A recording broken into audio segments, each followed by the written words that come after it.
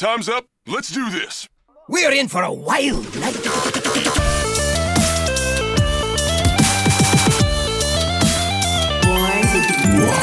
Welcome everybody to episode 160 of Born to be Wild, a Wild exclusive Hearthstone podcast where we have fun hanging out with friends, talking about the Wild format of Hearthstone and spotlighting members of the Wild community. I'm your host as always, Nate Wolf. It is great to be back on a beautiful Friday evening. I'm joining you from Orange County, California, and I have a whole gaggle of friends with me tonight. We have a special lore episode lined up. It's been a little bit since we've done one, and so I am joined tonight by four of my favorite people, and I'm going to check in with them real quick. So, Hydralisk, welcome back. How are you tonight? I'm doing absolutely fantastic. Sorry to all you Americans that are choking on our smoke. I mean, like we're so used to having it up here. I guess it's drifted down there. So apologies from Canada, but I'm doing great. I'm excited for what we have in store tonight. What's like the most sarcastic sorry emote that you can do, right? Oh my gosh, I'm sure there's some good ones. I'll take a look. Look. I feel really fortunate to have witnessed them. Wow. Oh dear. Yeah. Anyways, Schmoopy Daddy, welcome back. How are you tonight? Better now that we're no longer sharing some of the smoke that Hydra sent down here. Personally. By mail, I assume. I'm not sure how these things work. I'm American. Was it me? Thanks for having me back on for a lore episode. Yeah, this is your first lore episode, huh? That's exciting. Yeah, it's exciting. Very cool. Very cool. Electric Sheep City, welcome back. It's great to see you. How are you? Howdy, friends. I'm doing great. It's been like raining most of the week, which has been exciting, but also we've been getting so much rain lately. Like there are areas out here that's like technically in like flood zones now, which is wild. Not at all what you expect in the desert of the mountains of like the Denver area. So excited to talk about weather with some of my favorite people. Right. Okay. And we are joined tonight by our very own lore master, Goliath the Dwarf. Welcome back to the show. How you doing? Hello. To complete the cycle talking about weather, my area here in eastern Iowa is really desperately praying for rain right here. There's rain in like all of the counties around us, but it somehow keeps missing us, and the farmers really want it for the corn and everything. So Sheep, if you can maybe send some of that excess over here, we'd appreciate it. But everybody blow. Wait, I'm gonna have to suck. Yeah. You suck. We blow. This is a family show. Me not that kind of work. It's I'm happy to be here as always. I have missed this, as you said. It's been a while, and I'm just glad we can take advantage of the new little mini set that came out, because the initial set, well, I absolutely love the theme.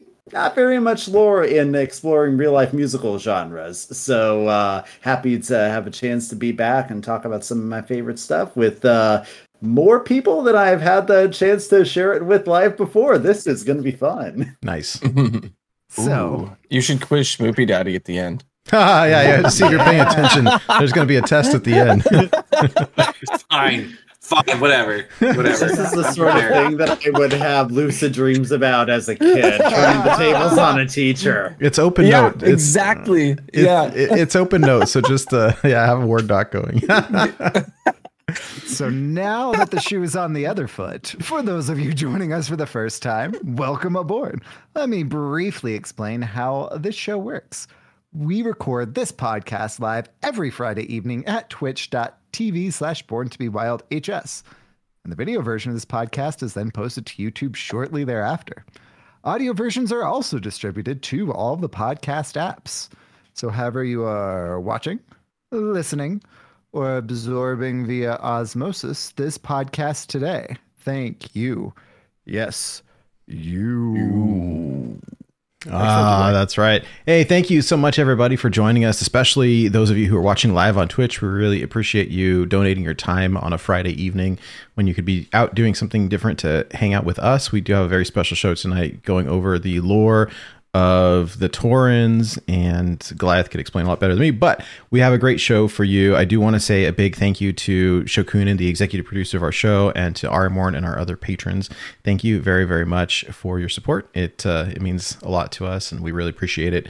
If you're interested in supporting our show at all, there are some ways that you can do it for free. If you want to like, comment, subscribe to our stuff on YouTube, that helps people find us. If you want to leave us a review on any of the podcast apps, that is also very much appreciated. If you're somebody who uses Twitch a lot, we do have some emotes that you can unlock for free just by following, and there are some others that you can get that are different by subscribing, which is also free if you use your Amazon Prime.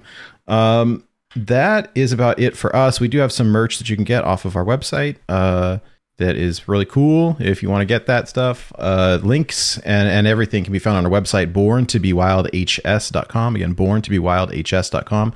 If you visit our website, it's got some pretty cool stuff. So we have our entire archive on there of old episodes. If you missed one and you want to listen to one, we've got links to the show notes. We've got links to the YouTube.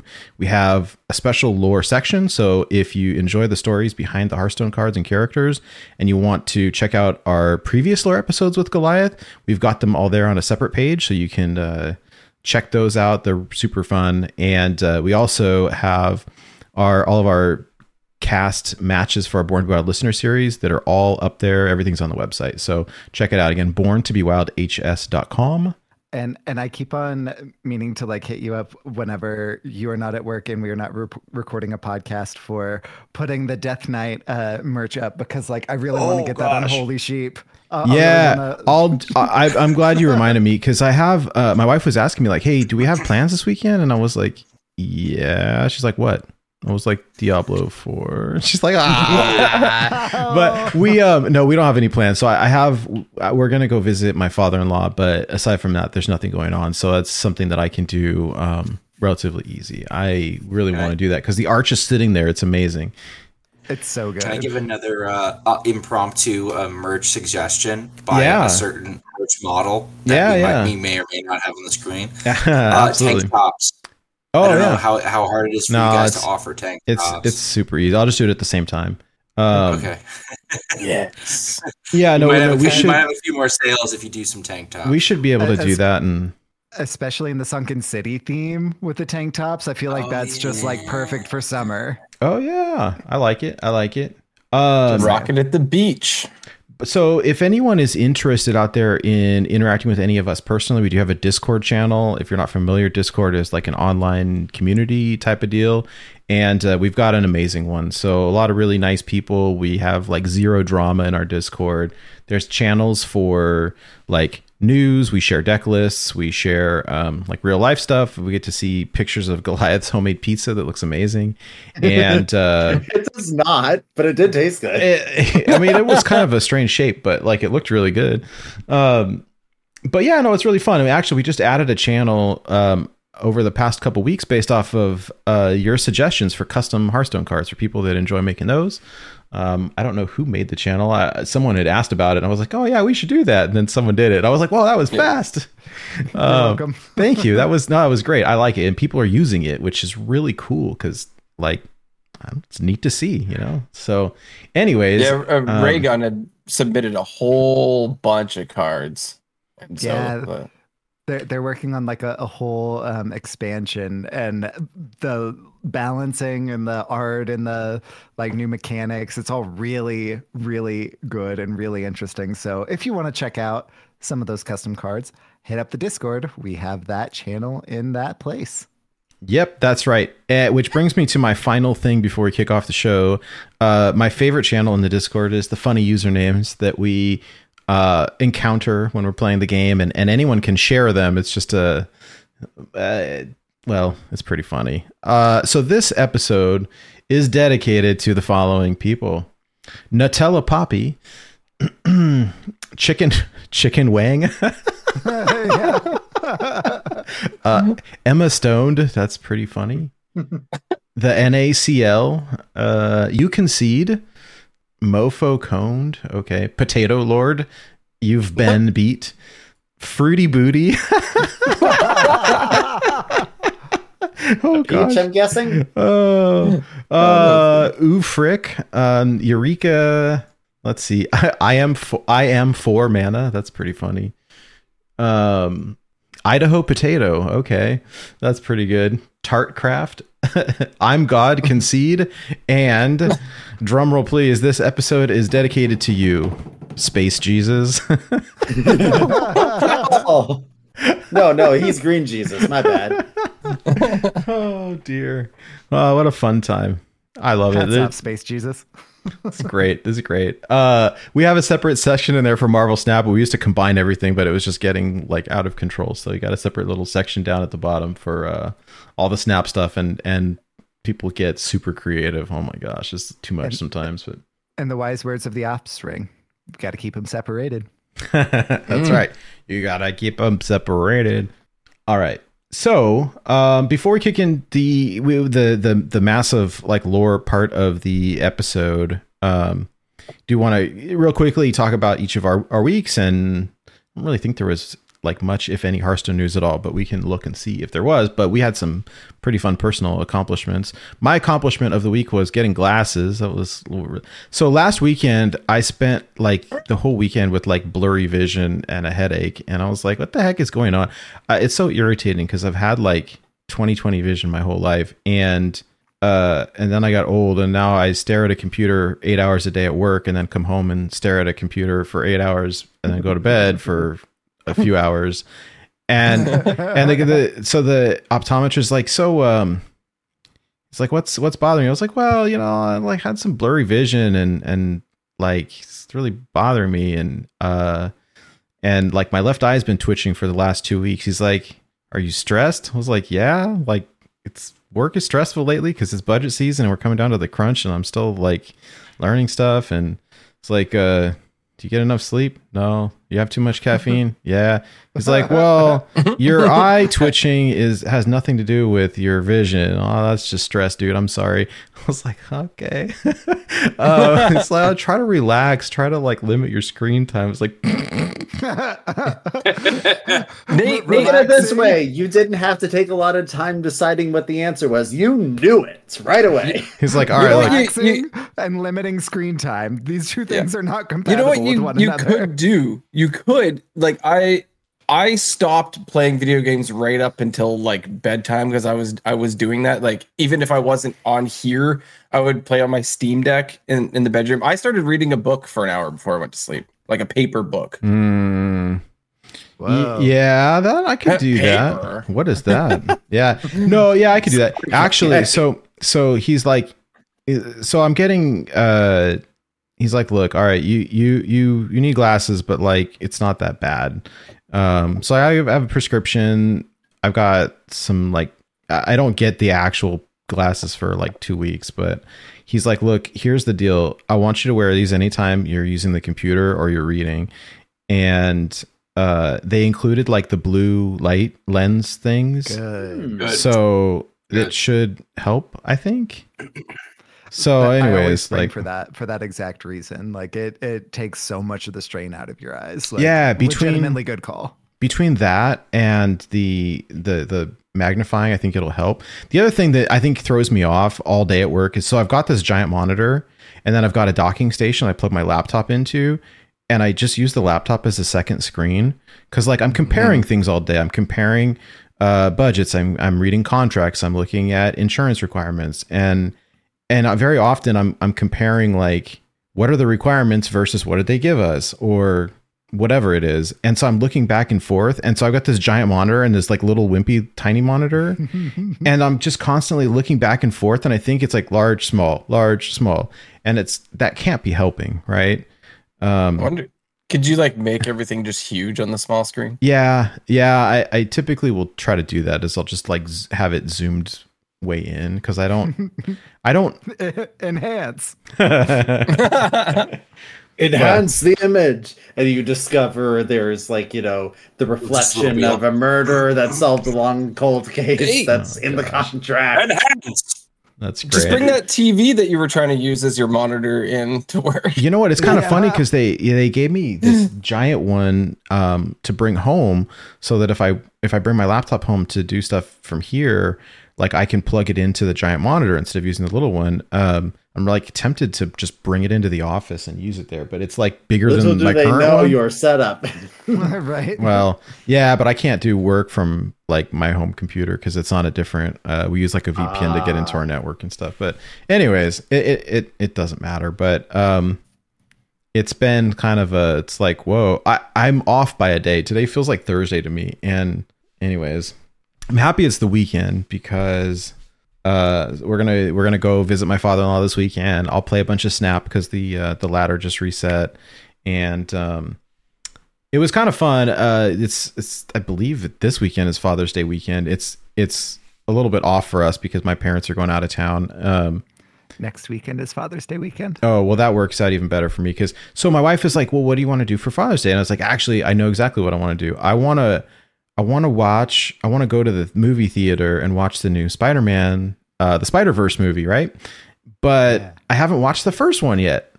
And so I got it from the library. Like I have it on the computer, but like I want to watch it on the big TV in the living room. So I got the DVD from the library, and we're going to watch it this weekend. And then next weekend, we're going to go see the Spider-Verse, like the sequel in the theaters. And that'll be really fun. Nice. So I'm looking forward to that.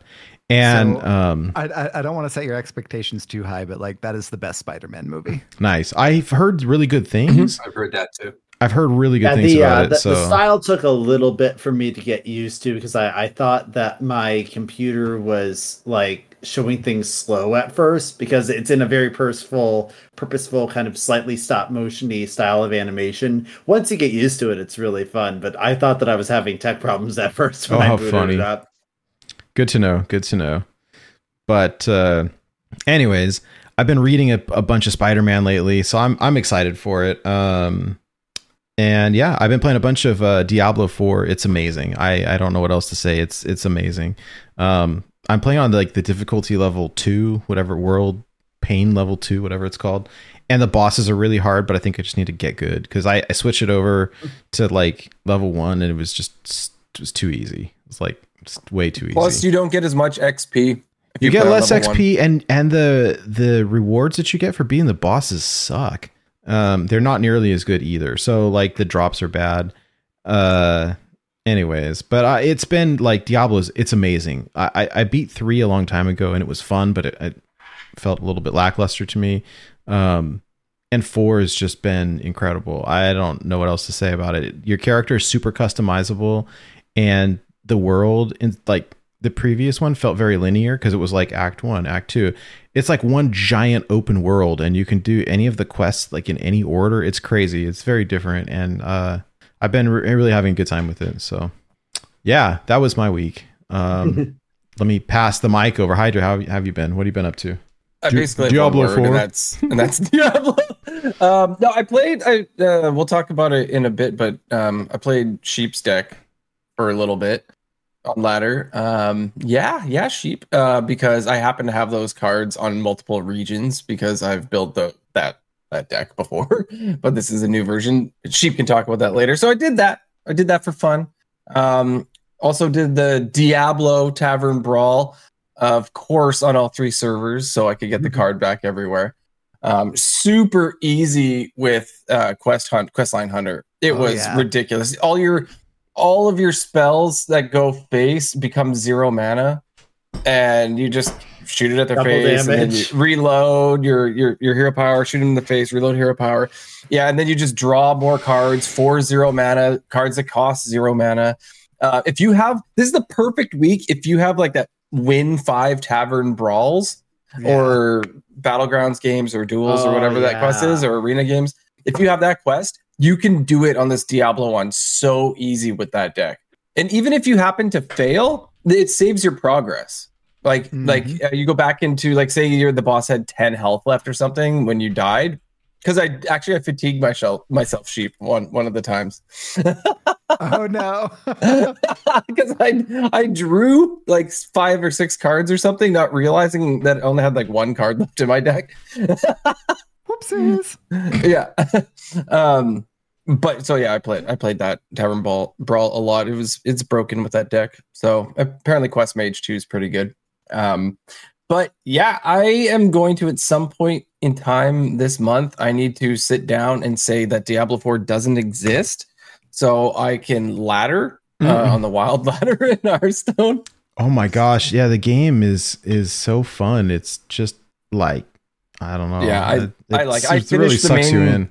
Yeah, I finished the main campaign, like on regular difficulty, and then there's so much end game. There's so much map exploration and side quests. Each region has like 30 to 40 side quests. Wow. That you have to do, and then there's these strongholds, and then there's all those statues of Lilith you have to find. Like there's just so much.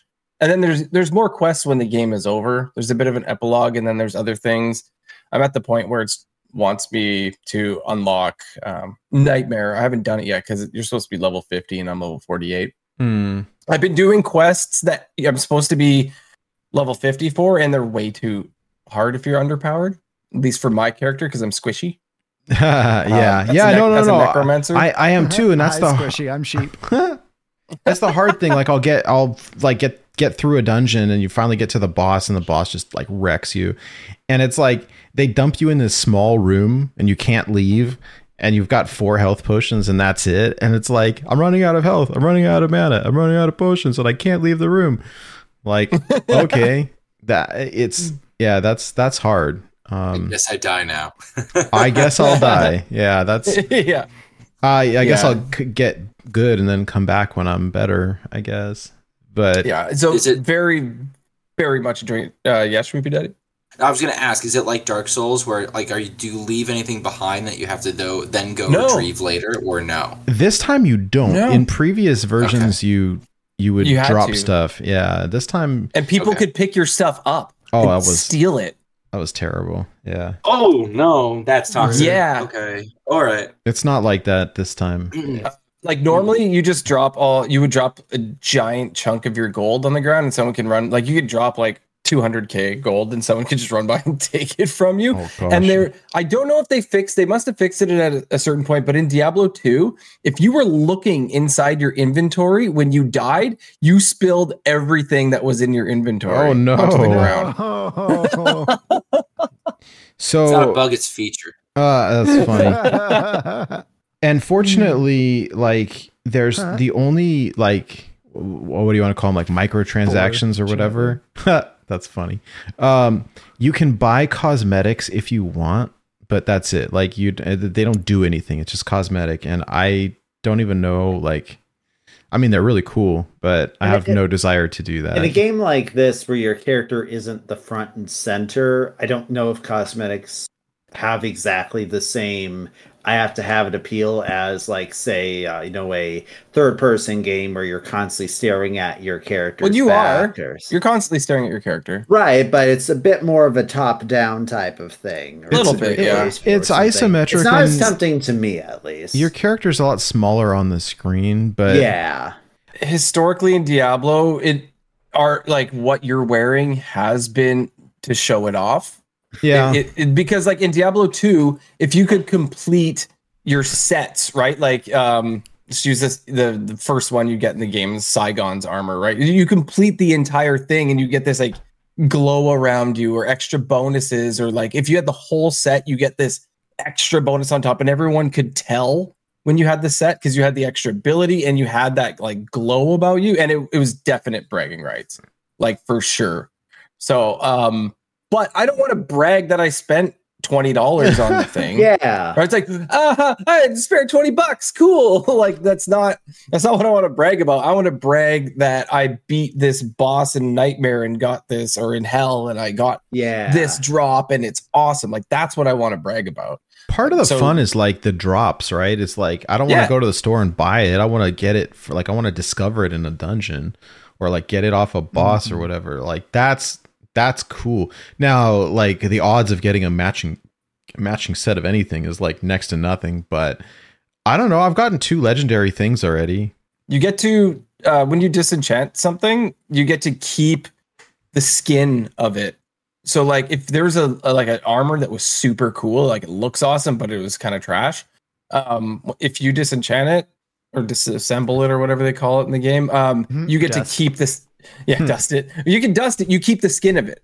So you could wear like some rags and then have this really cool looking skin for the armor. I didn't know that. Okay. You'll see in your inventory, there'll be like a little hammer on it, and that shows that you don't have that skin yet. So if you just enchant that thing, you get to keep the skin for it. So when you go to your wardrobe and select whatever piece of gear you're wearing, you can change the look of it to previous ones you've dusted. It would sure be nice if they like told you that in the game somewhere.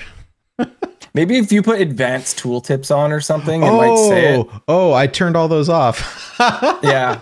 I guess that would help, wouldn't it? Anyway, this isn't Born to be Lilith, so I will stop with the Diablo talk for now. But yeah, it's good.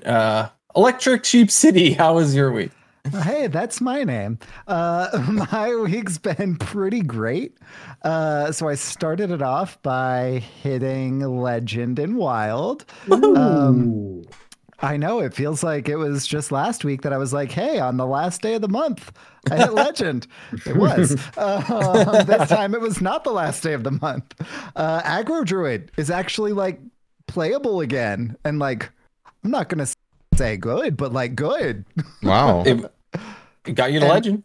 Yeah, there's a new Elise portrait that's Bookworm Elise, and she's incredible. And I don't know if she's gonna like replace Dame Hazelbark as like my go-to, but like no, we can't do that. But she's pretty awesome. I mean, it's Elise and she's a bookworm. Like yeah, that's pretty cool. Sheep, I have to ask, what's your opinion of Dame Groovy Bark? Dame Groovy Bark is okay. I feel like she's kind of like budget Dame Hazelbark. It's just Dame Hazelbark back in her younger days where, you know, they think that they're really cool, but they're actually not as cool as they think they are. That's funny. That's back in that phase. She's still pretty cool, but I mean, Dame Hazelbark is just such a high bar.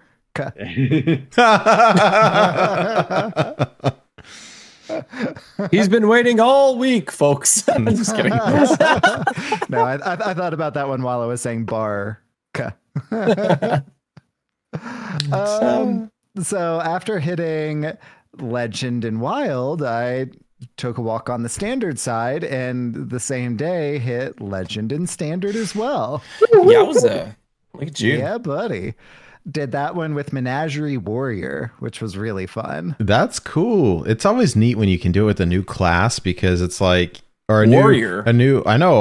What's that? I don't even know. It's the new class. It has not been around for a long time, but Menagerie is something that it's like the unicorn, right? Where we've talked about it for like a long time, about the idea of like, could Menagerie Warrior someday be a thing? So hearing you do that is awfully cool. So in Standard in particular, it's pretty much like you're just trying to find one amalgam band a lot, especially against things like Control Priest, which are, again, unfortunately a thing in Standard. So the Abyssal Bassist is a demon. That's the only demon that Warrior has access to. So you have a 75% chance, because it's another Abyssal Bassist or one amalgam band, or the two different other amalgams, the 1 mana and the 2 mana one. So talking about copying it with Voon. No, copying it with the 2 mana amalgam that discovers a Got you. Try, Okay. Yeah. You can also, of course, copy it with Voon. You can also copy it with Zola the Gorgon. So there are a number of ways that you can guarantee copying it. But again, Warrior only has access to 4 demons, so you can copy it by you just hard run the demon anyway. Gotcha. And Warrior only has access to 4 totems, the actual totem that you run in your deck, and the 3 amalgams. So you have 2 different things that you can try and hit that 75% with. So you discover 1 amalgam band, you play 1 amalgam band, you do it multiple times, you copy 1 amalgam band with Voon. At one point against a Control Priest, I won with 3 1 amalgam bands on board, and I think like 2 or 3 in my hand. And it was just nutty. Impressive.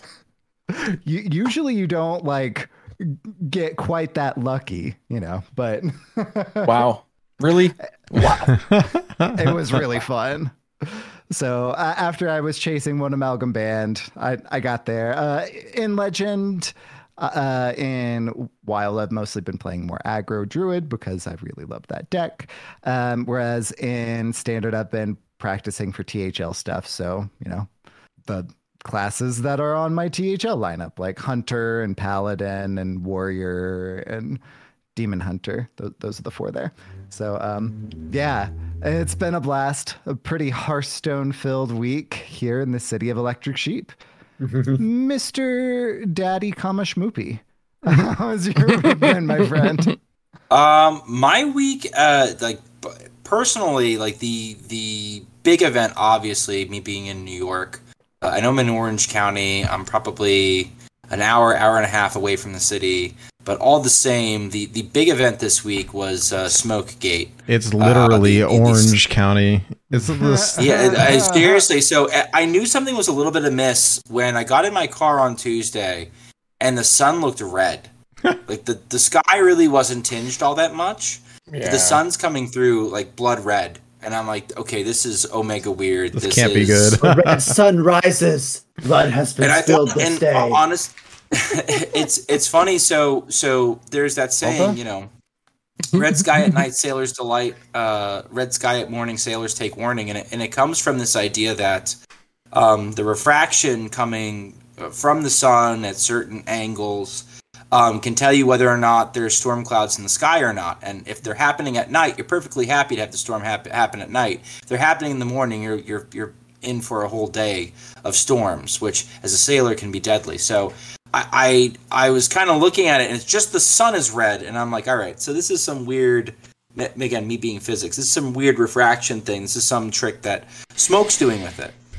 And so I was kind of, I'm a little bit out of the loop, I'm not going to lie. But I knew something was up because I'm just like, we got something funky in the atmosphere right now because this shouldn't be happening. And it really didn't sink in for some of my students until the sky was literally orange on Wednesday. It smelled like a campfire on Tuesday. It smelled a little bit more like a little bit more strong, like burning on Wednesday. It smelled like beef jerky on Thursday. But this was pretty much this was like the big like in real life event. I actually handed out masks for the first time to a population that does not like wearing masks. On Wednesday when it was like really orange. I'm like, I know some of you guys don't take the bus. I know you guys walk home. Those of you walking home, do you want to take a mask today? And I had a lot of volunteers from people I would not necessarily expect. So that was quite something. Nice. I told them to also expect it a little bit more often because, hey, global warming's fun. That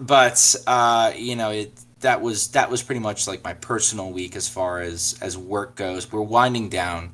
This is our last full week of classes. We are done with full weeks of classes. I have 2 days of class, Monday, Tuesday, next week. And then it's all testing and grading, and there's no physics regents at my school, so I'm going to be the best gosh darn bubbler that you've ever seen, helping out.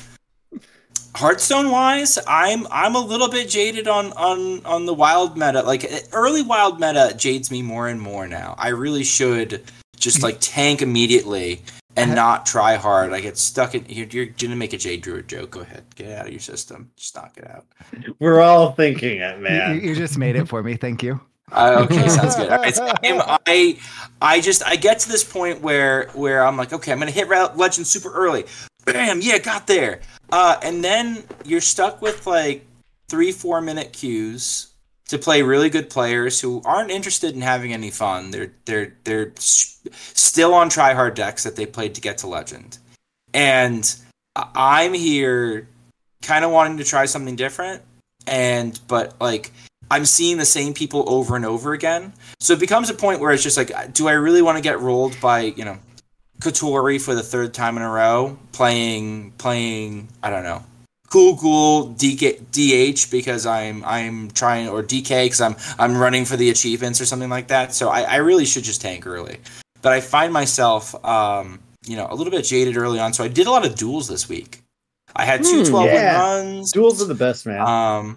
I'm getting back into it. I saw 6J on it. Nice. And I was just like, oh no, he's relapsed. And he's like, let me send you a DM of all the best strategies. And I'm like, oh no, I relapsed. So I played a bunch of duels this week. But I did find, I will say, as far as wild decks go, I think my next like silver bullet. I really liked Control Paladin in some metas. I don't know with all the Tony Druid in this one if it's really gonna be my deck for next month. But next month, I think I'm gonna play Control Questline Hunter. And I've posted the list on our Discord, so if you want to go see it, check it out. It looks really fun. It's from a user, Manos BZH. He's a EU player.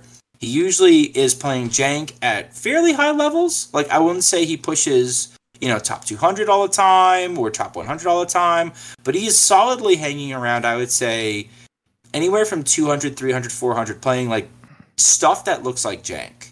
And then you play it and you're like, oh, wow, this kind of works. And sometimes it's Jank Druid.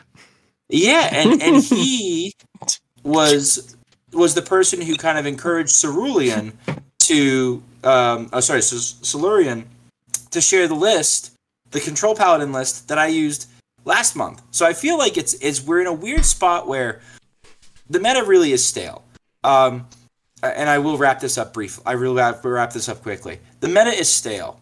It's basically the last meta, but now including more Secret Mage, which is like the worst sales pitch you could possibly make if you've played enough Hearthstone, right? Like now, including more Secret Mage. So that's where we're kind of at. But at the same time, it feels like it's kind of like a golden age for Jank because it's almost like it's been the same for so long. The control decks always take longer to kind of catch up. It's always the aggro gets refined, and then combo does whatever the hell they're going to do. I don't know. But combo kind of figures it out at some point, but control kind of has to figure out the aggro and then refine and then go from there. I feel like that's happening now. So I've been playing this Hunter deck. I really enjoy it for Wild. I'll probably speak about it more on a different episode, no doubt. How is your week, Goliath?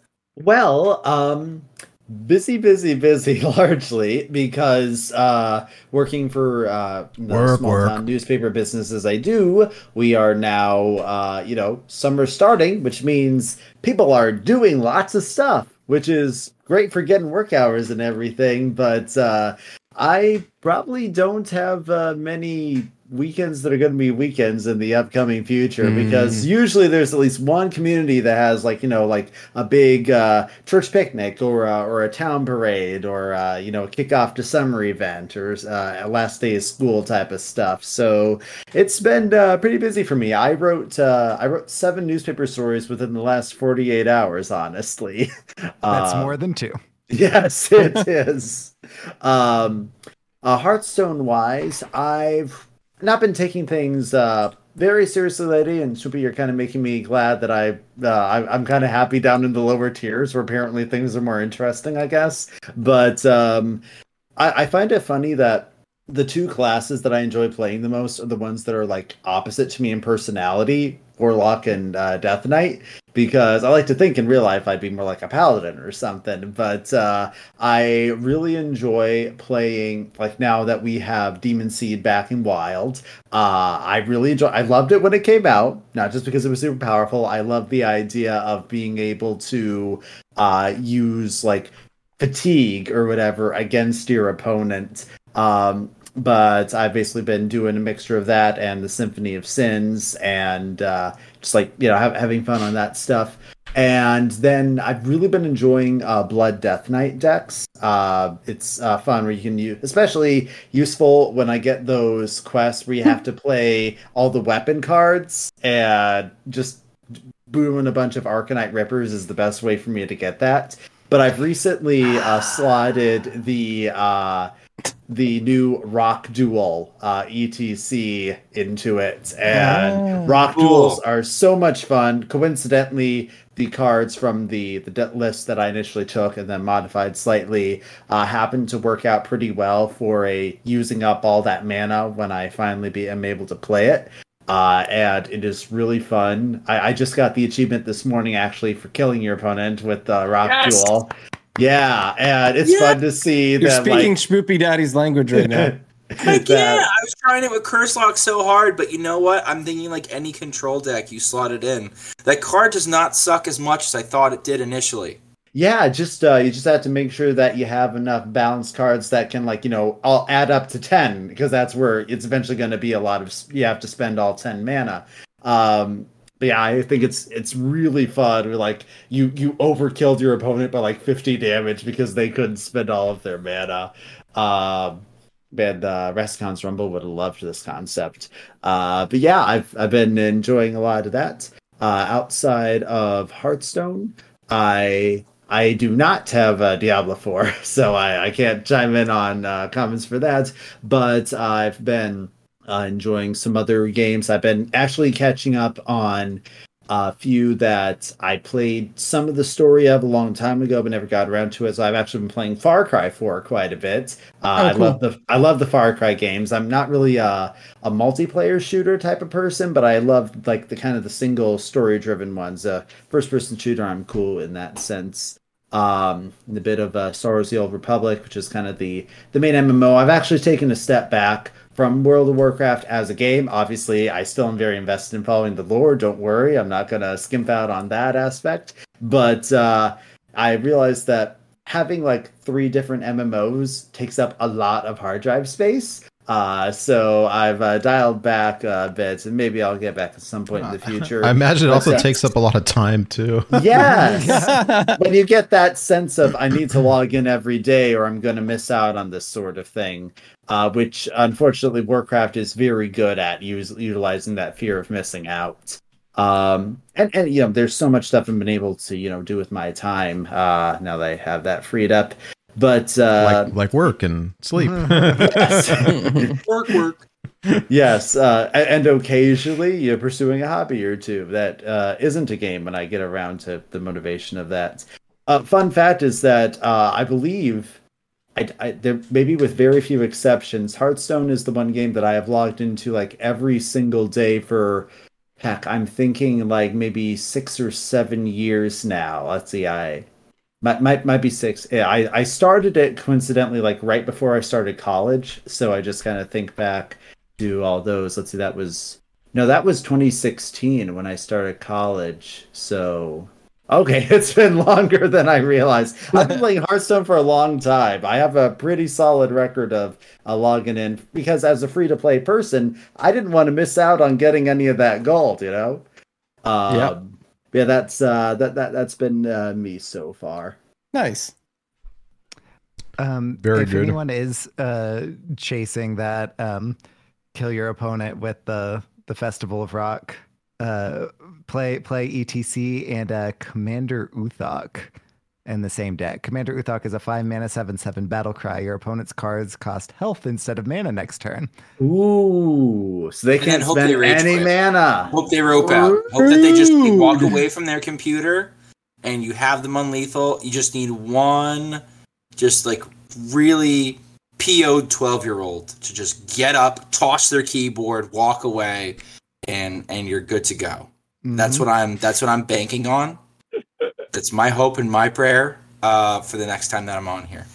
I believe in you. It's hilarious. So, Welcome to the news. The news is so good. is there any news? Hearthstone is a game. And games are supposed to be fun. Well, yeah. I mean, we have already the- talked about the Tavern Brawl, which It is did really patch, fun. but it like basically just all altered like battlegrounds and duel stuff, and it canceled out a very toxic duels deck. Shocking toxic deck in duels. What? Hydra, did you have something that was? No, I was just gonna say, don't forget about the other quest lines that you can do. The quest to unlock the 3 free packs. That's Yeah, I heard it something was. Brawl. There was like Is it that was, completable now? Because Yeah. okay. I don't. Yeah, That it was one broken. quest is not yet, but they're working. But on yeah, it. you can still do the other ones if you like. If the other ones are available to you. You So really need the quest to finish it. Like you could just No. finish it, right? Yeah, you can finish it without the quests. That one is still bugged, Yeah. but you can You can totally get through it. Like, it sucks for Otherwise- casual players because you're not getting the boost from the quest, but like, Right. you could there's also still just, like house 10 it and days. Yeah. So- Yeah. That's more than 2. Yeah. I usually do the BG's one without ever opening up BG's, so I assume that it's perfectly achievable without actually doing the quests. So. Totally. Nice. But no, there's not much to talk about news wise. Get your card back while you can. You got 2 weeks to do it. It's super easy to do. I mentioned earlier, Quest Line Hunter is super easy, so you can play that. Should we be daddy? Quest Mage. I did Quest Mage. I was Mage, the Quest Mage gamer. I actually lost my first round. I was this close. I was like a goof up, didn't Finley my cards back into my deck, and were like have spaced potion. Oh no. Draw order issue. And then the second time I was just like, wait, you're drawing more cards for me. Wait, they're all discounted. Wait, and and there's no turn timer. And I literally like went infinite turn 1 the very next time I logged in. So yeah, like Quest Mage also. I know Quest Mage works. Quest Line Hunter doesn't shock me. Farm it while you can. It's fun. You're tormenting the Lord of Torment. I also had play 3 games with Hunter, like also. So I'm like, wow, Perfect. this works just fine now, doesn't it? Well, so the way that I built my Miles. Questline Hunter, I play 1 minion. That's Baron, whatever, the OTK one though. So I play that and Flark's Boomzuka. I've played that version. It's fun. Yeah, I beat Diablo like 5 times before I finally was able to like just draw the cards that I needed to do the scam win, because I just kept on winning with Questline Hunter instead. But the scam win is there, and you can do it on the first like part, and it just like counts as an overall win. So if you're looking to scam and you have Baron and Flark's Boomzuka, you can also do it that way. Cool. Love it. Well, we came here for one major reason, and that is Goliath the dwarf giving us some lore. Hooray! All right. So, for context, especially for anyone who might be listening to this later from now, we are talking about the race of the Tauren because with the new mini set, we have some Tauren antagonists who are attacking the Festival of Legends. We have one of the leaders named Magatha Grimtotem, who is now a legendary card, and figured it'd be good to give everybody some context as to exactly who these people are, why are they such a problem here. But of course, as always, in order to answer a simple question, why are these Tauren antagonistic, we have to go back, well, not to the beginning of time, but pretty far. We are going back. Let's see. According to my Well, here, while you look that up, over 12,000 years before the events of Warcraft 1 with the orcs in the Dark Portal. back in my day. I'm disappointed we're not going back to the beginning of time. I feel like we're always going back to the beginning of time at some point and being like, okay, well, there's this and the void's bad. And like, I missed that part. Right. Well, hey, one thing before we kick this off, let me give my quick disclaimer that I do every time. For those of you listening to the audio version, I really appreciate you listening to the audio version, but we do have graphics queued up for all of the things that we'll be talking about. So if you want to be able to visualize as Goliath paints this picture and tells us the story about the Tauren and their various relatives and enemies and so forth, tune into this on YouTube, where you can watch the version with the graphics, so you can kind of see what we're talking about as well. So we've got pictures from the art of the game, from the Hearthstone cards, from World of Warcraft, and that type of deal. So you'll get a little bit of a different experience that way. But anyways, all right, carry on. My way. Okay. So, we are going, I mean, Swoopy, would you like us to go back to the void and everything? I mean, No, we don't have to. We don't have to. Okay. Okay. So, Here for a lesson? Yes. So one of the so you can essentially divide all races on Warcraft into three categories. One is small, medium, and large. Tall, grande, from venti. Titan Creations. So, okay, we will briefly touch into Void and Titans and all that stuff for simplicity's sake. So basically, when the if you guys remember that the Titans came in order to free Azeroth from the old gods, and because they were so big, they were like, if we do the fighting, we're just going to destroy the world in the process.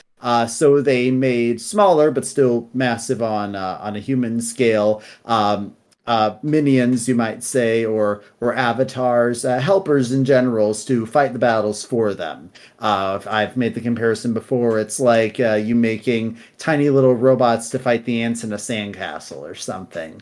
And a lot of those and the various creations that those Titan creations made became various races that were eventually corrupted by the Curse of Flesh, which we talked about in our Yogg-Saron episode. And so there's a huge amount of creatures on Azeroth that are descended from that. The humans, dwarves, gnomes, the Tol'vir, the Mogu, we'll get into those later, and just like a bunch of them. So that's one category.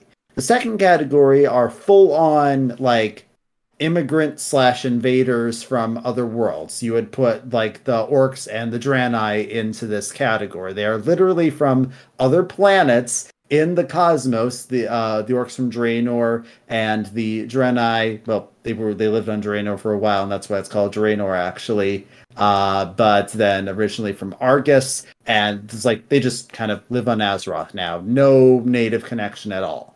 But there is a large portion of races on Azeroth that are natural evolutions that you guys remember the Well of Eternity? We've talked about that a decent amount of times.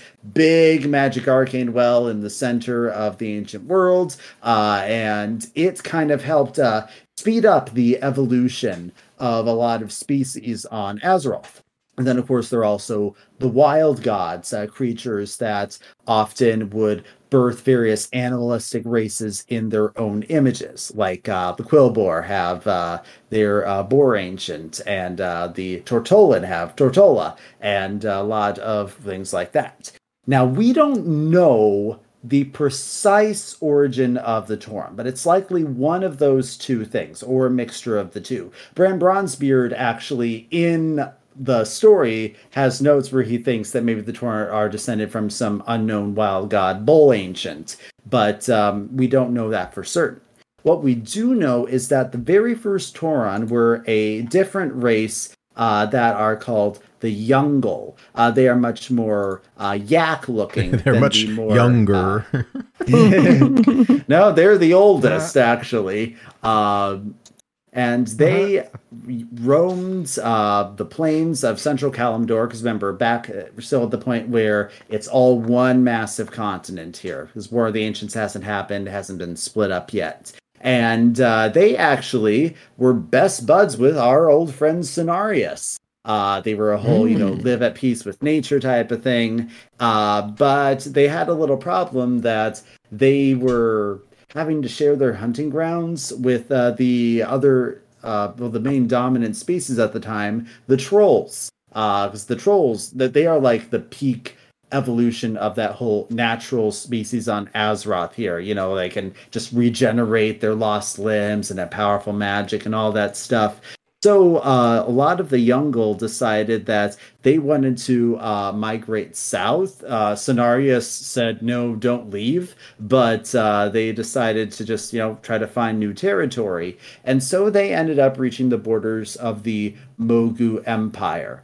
Now, the Mogu, as we already said, that is one of those Titan races. But they had kind of gotten pretty tyrannical over time after they lost the guidance of their keepers, largely due to this one named Lei Shen, who we have as a shaman portrait, who has this whole story that I hope to go into more detail in the future. If Blizzard finally gives us a Pandaria expansion, please, Blizzard, please do this for us. But essentially, Lei Shen had this whole thing where he found Titan Keeper Ra, who we have as a card from the Mogu cultists, and he turned out that Ra was just having this depressed existential crisis where he refused to help and thought that everything was pointless. And so Lei Shen is like, okay, then I'm going to do stuff instead. He rips Ra's heart out, consumes it, and suddenly he has the power of a Titan and makes this whole. It's pretty metal. Yes, it's pretty brutal. And he makes this whole tyrannical Mogu empire that enslaves all the other races, like the Hosen, the Pandaren, the Jinyu, a bunch of races that we do have in Hearthstone thanks to the Jade Lotus faction, Streets of Gadgetstan.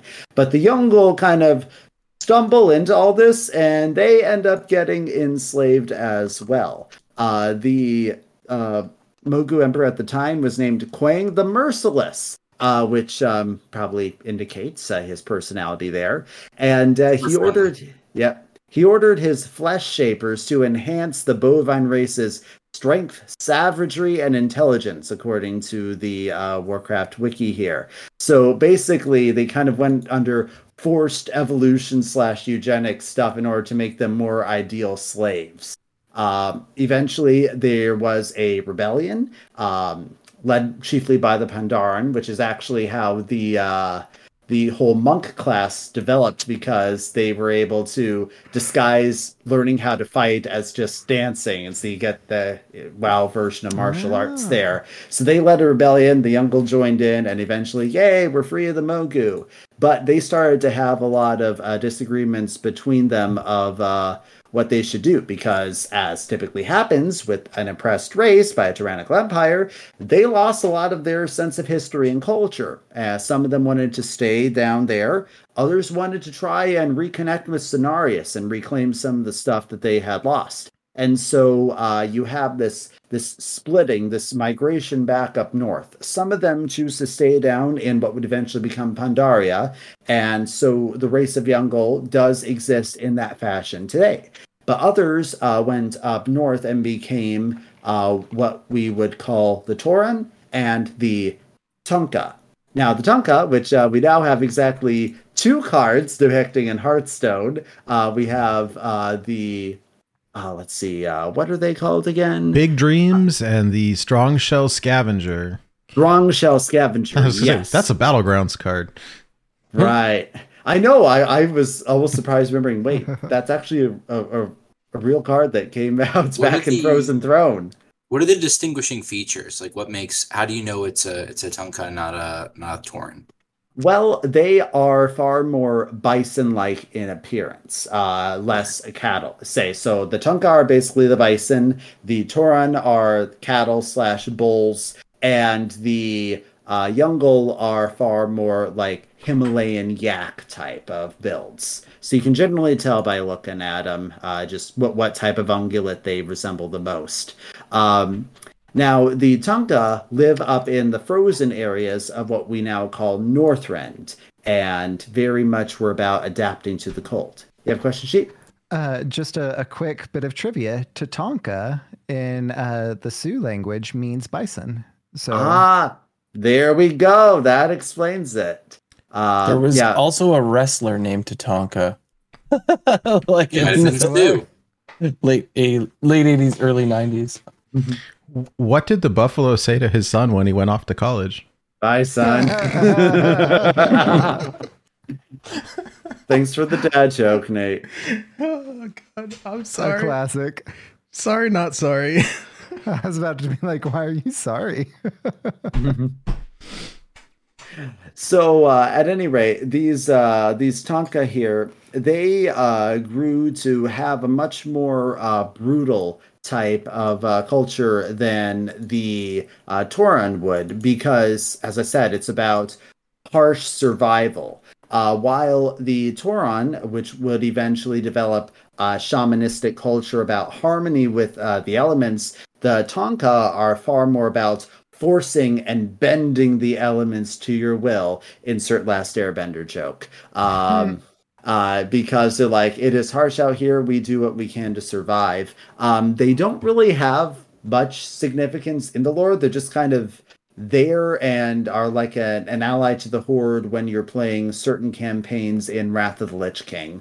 So they haven't really become relevant, but they are kind of a neat. I have a personal love of buffalo. They're just very majestic looking creatures. So I like the Tonka from that perspective there. Fun fact, Garrosh Hellscream was actually the one to kind of find and recruit them up there. This was back in his younger days before he went full warlord crazy war chief.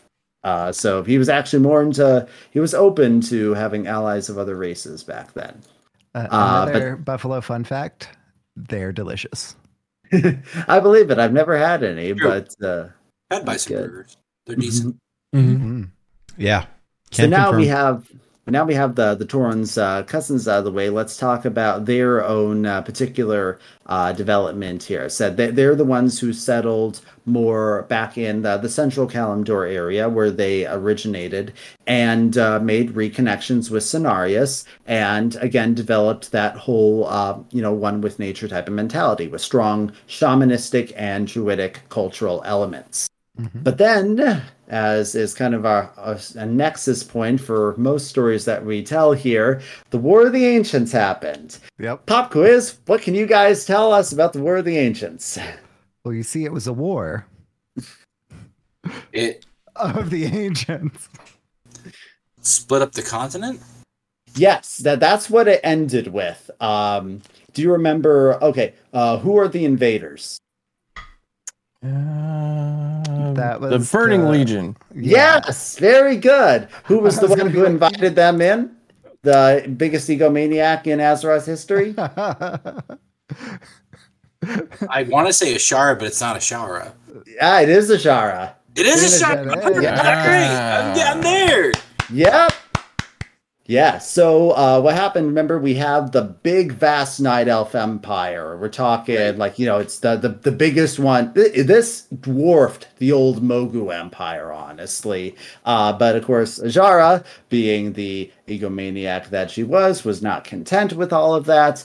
And another thing to remember is that the Highborn Night Elves were extremely racist. Like, they're like, we are the best race in the world, and they looked down on literally everything else. This is going to come into play later here. It played right away because one of the things that why she agreed to bring the demons there was that they would assist her in wiping out all of the lesser races so Night Elves could have true dominion over the world as they deserved. The Resistance came up, which we've talked a bit about before, and which has some of our old friends, Malfurion, Illidan, Tyrande, big leaders in the Night Elf Resistance era. But there were several Highborn that were also kind of realized what was going on and defected from Ajara's ranks, and they were, like the big military leaders and stuff. Just one little problem. They still have their Night Elf supremacy outlook and are very, very reluctant to bring in allies of other races, even though they really need them. Thankfully, a fellow by the name of Jared Shadowsong, who happens to be the brother to Maiev Shadowsong,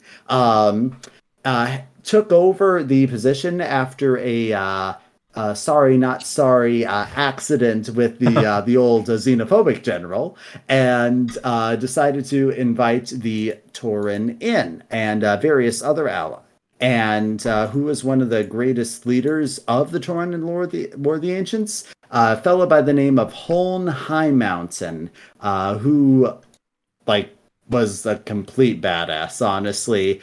He has this special spear called the Eagle Spear that was gifted to him by a wild god. He was blessed by wild gods with special moose antlers. That's actually why they look different and more moose-like. That's a wild god gift right there. He was best buds with Malfurion and Jared Shadowsong, and just played a really crucial role in being able to turn the tide of the War of the Ancients. That's the skin.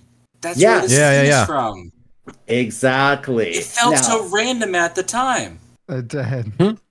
Now, Holn is in the skin. You are seeing him in his Shadowlands form. He eventually Yeah. went to He did.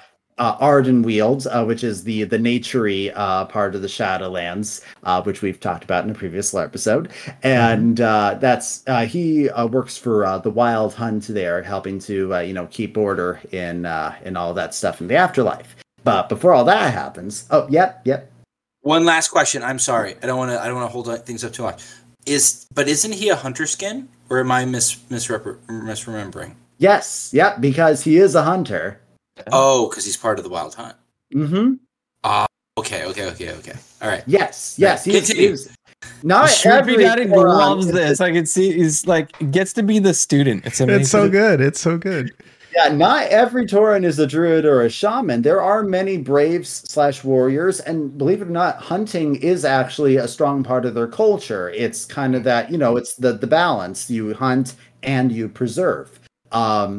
But Holden had a bunch of stuff going on here. He actually had a moose as like his best bud named Iriko, and it was for his bravery and rescue of that moose that he received the special moose antlers from Cenarius, so they always have the demigod's favor.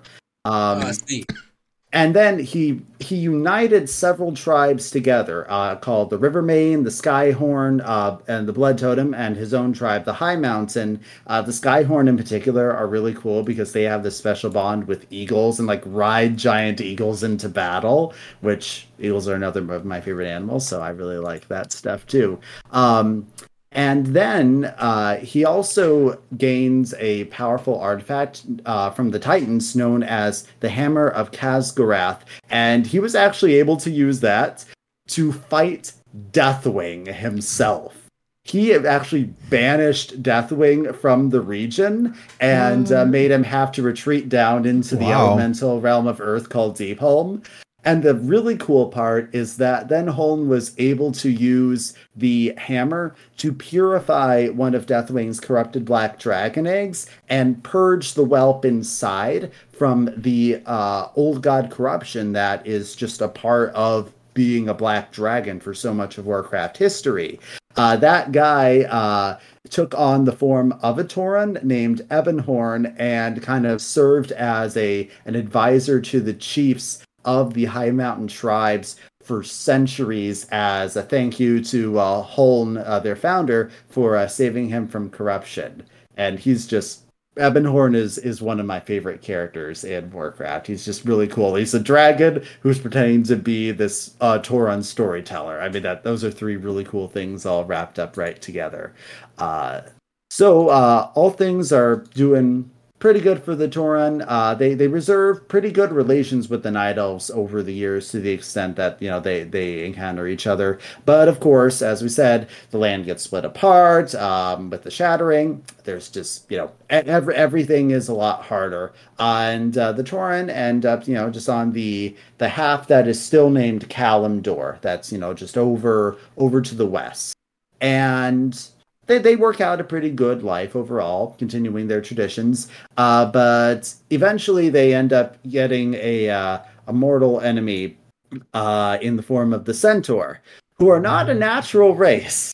The Centaur, believe it or not, are the bastard children of one of Cenarius' sons and an earth elemental princess. So yeah, basically, I would never have guessed that. a horse This was in human Barrens, guy. right? We did this in Barrens.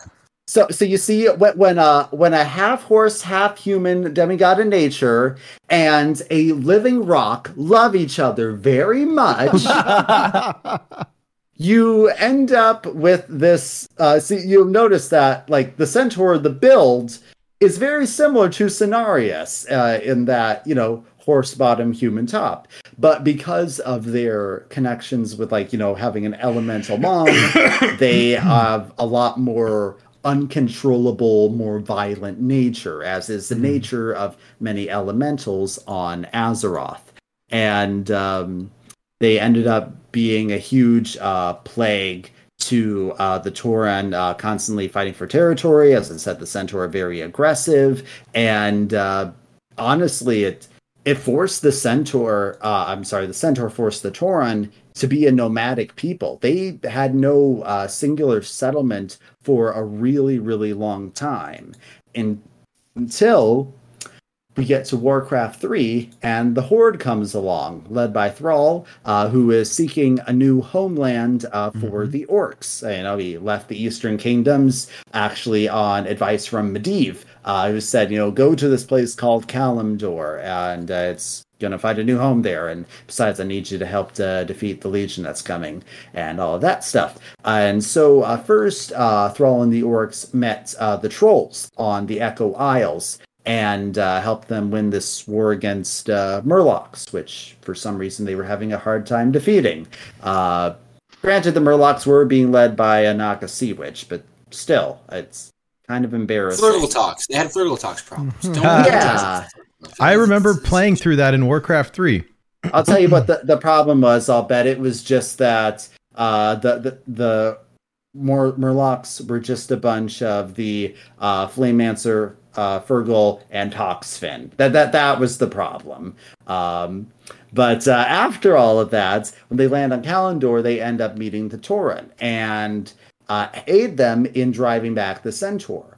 And it just so happens that they have some very strong shared cultural elements. The focus on bravery and honor in combat. And they just all jive really well together. And so they team up. The Tauren become one of the founding races of the new Horde.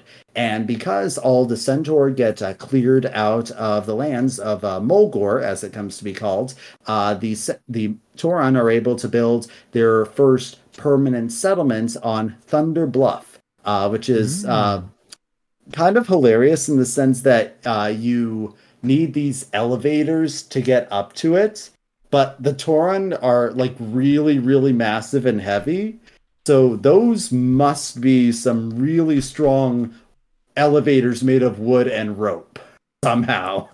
Yes, Smoothie. Okay, so there's a card, Thunderbluff Valorant. Is that a Tauren riding the lizard thing that buffs the totems?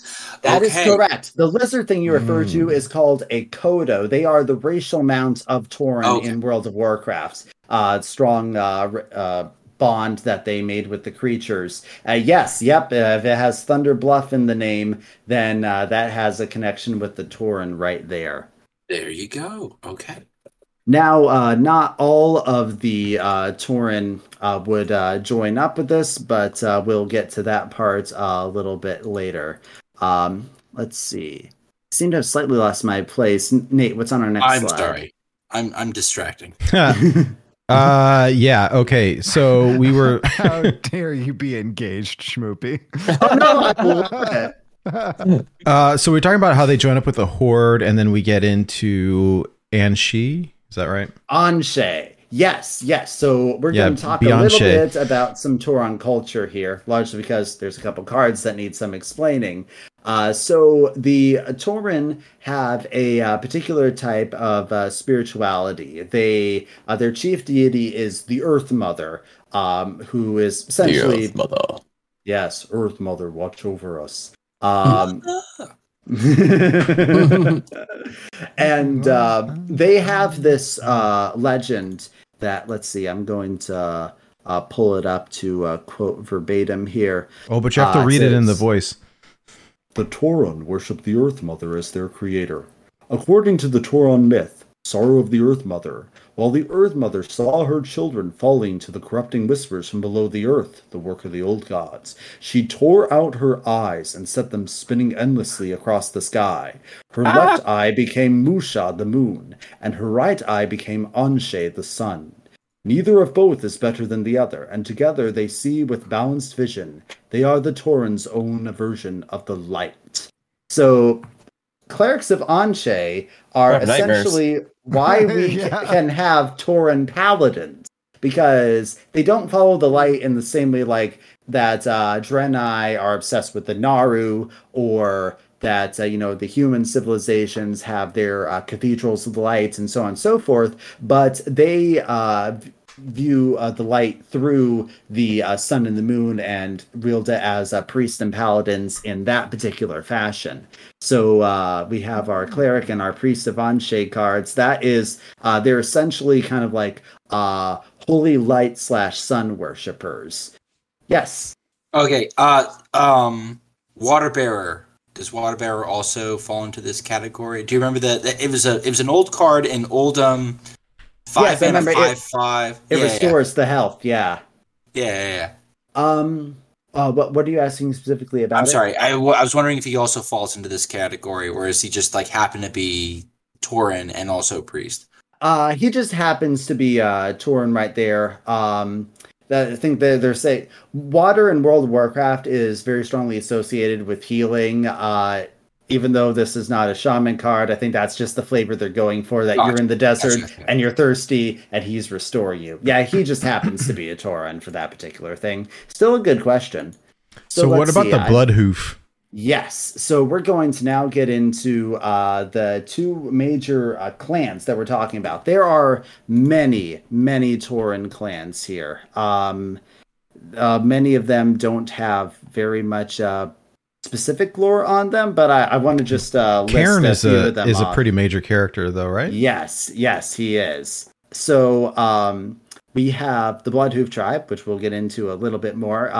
Cairn Bloodhoof was the original leader of Tauren, who made the alliance with Thrall. And we're going to touch on what happened to him in a bit. We also have the Dawn Chaser tribe, who is really devoted to that whole paladin thing that I mentioned earlier. They actually had this whole thing about finding a pilgrimage down in Pandaria, which was pretty cool. There's the Ironhoof tribe, which lived in a region called Desolus, called the Last Forest, and I guess are pretty tough. We have, the Steel Rage, the Stone Hoof, Wildmane, Winterhoof, Tribe Mother, Clawhoof, Darkmane, Eagle Talon, Hawkwind. You get the general concept of how a tribe is named. They're very Native American inspired for this sort of thing. But the two that play the biggest roles are Bloodhoof and Grim Totem. Now, the Grim Totem had a very independent streak and tend to be very hostile to other Tauren. Their leader, Magatha Grim Totem, is known as the Elder Crone of the Grim Totem tribe. She is a very powerful shaman, and she may or may not have killed some family members in order to get to her position. A little husband assassination there, if I remember correctly, though it was never proven. She's a regular Carol Baskin. I understood that reference. Yes. But because of this, she hatches this plot when Garrosh gets promoted to war chief by Thrall, because Thrall decides that he needs to go off and focus on shaman stuff in order to save the world from Deathwing and the Cataclysm and all that stuff. Now, Thrall had left Cairn Bloodhoof as an advisor to Garrosh, of the idea being, help to give him some advice. You listen to what he says, but give him some advice because you're old and wise, and he's young and brash. And Garrosh, you really should listen to this guy.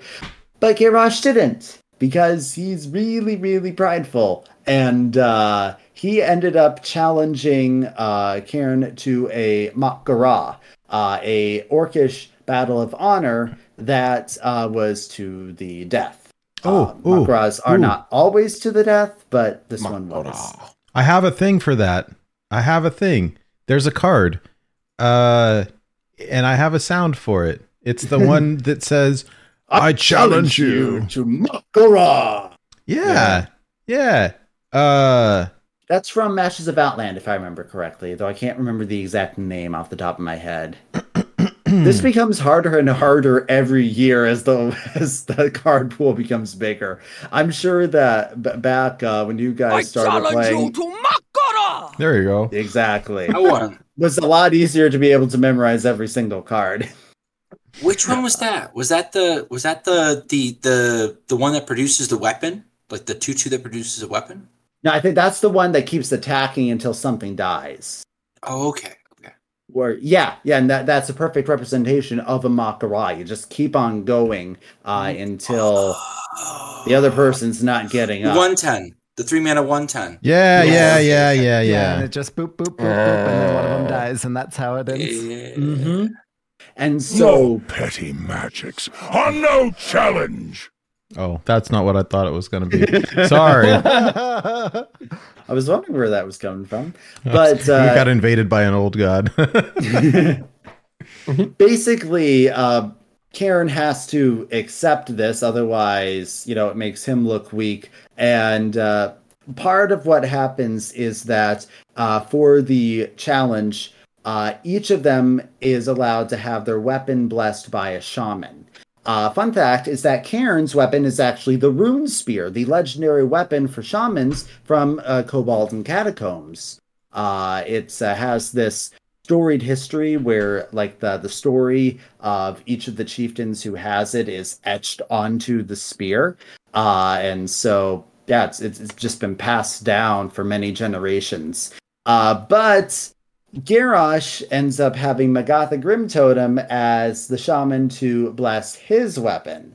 Unknown to him, she decides to take advantage of the situation by secretly poisoning Gorehowl, his axe, who, of course, we have as a weapon and warrior. And so the moment that Garrosh manages to put a scratch on Cairn, he just dies. Oof. This actually happens in a book. Blood and oof.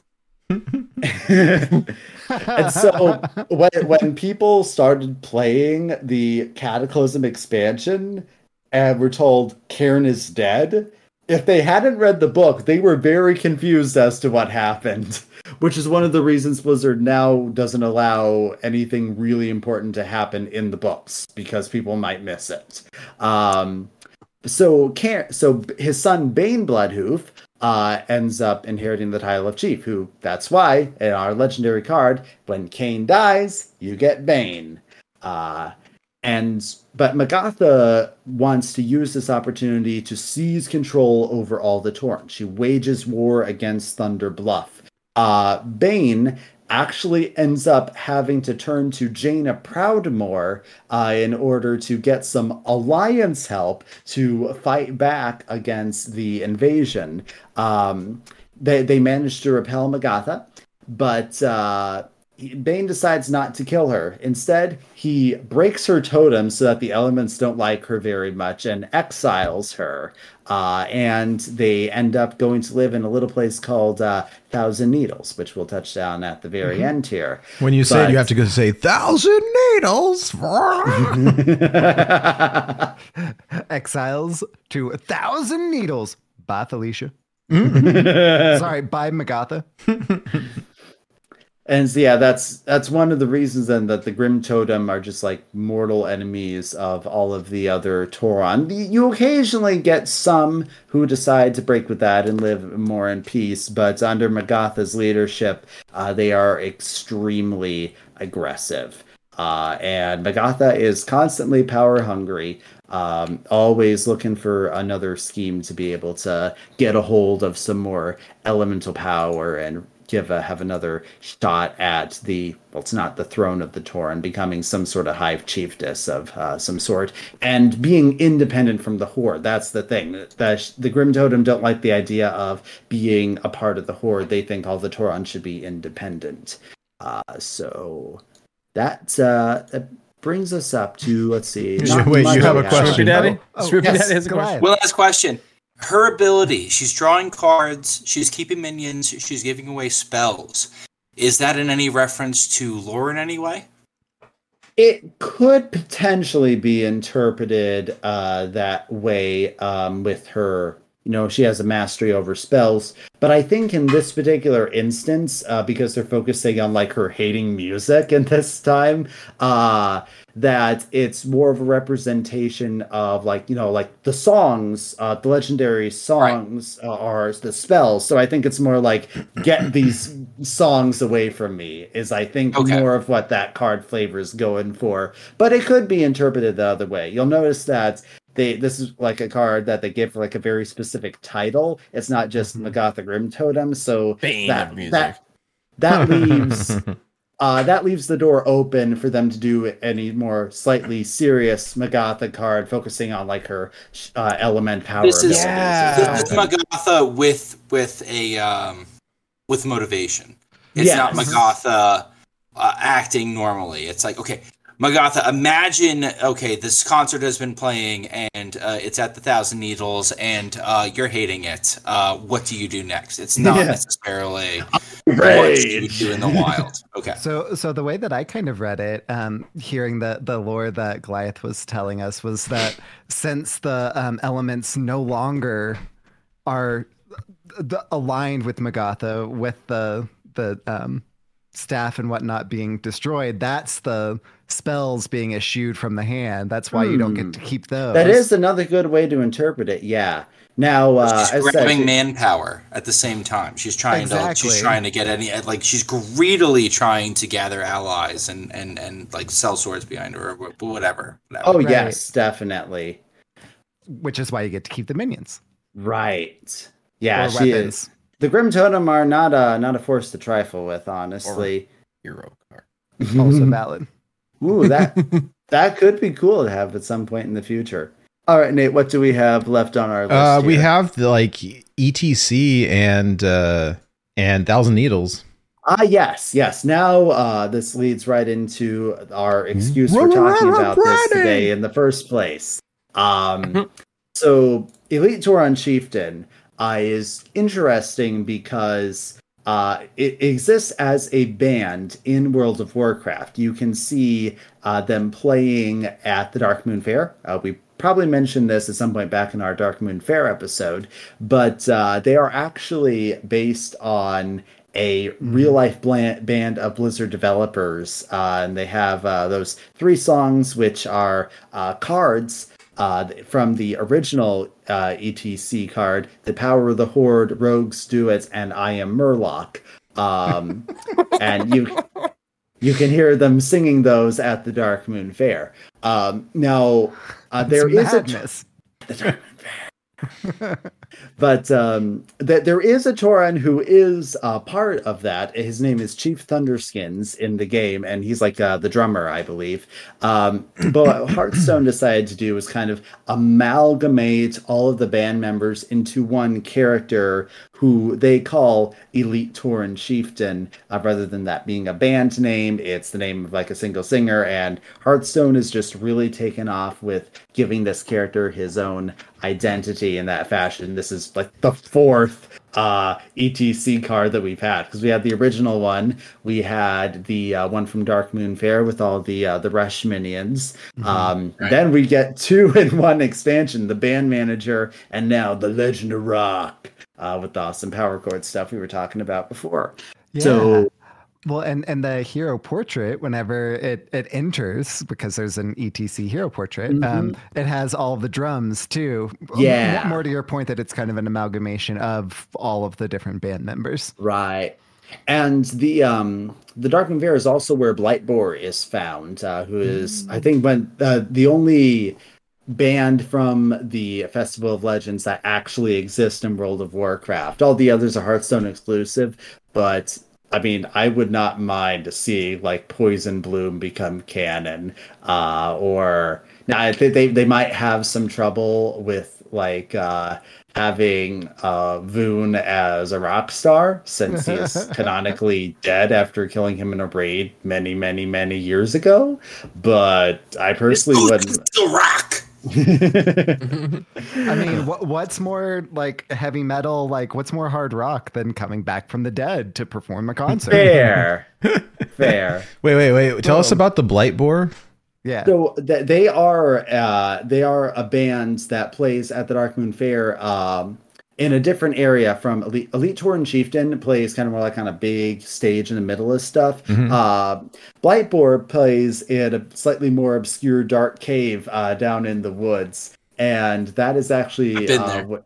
Yes. The bar is exclusively cheap well drinks, and there's like a $5 cover charge. Yeah, but they don't check IDs though. So like, yeah, I know. I've been that place.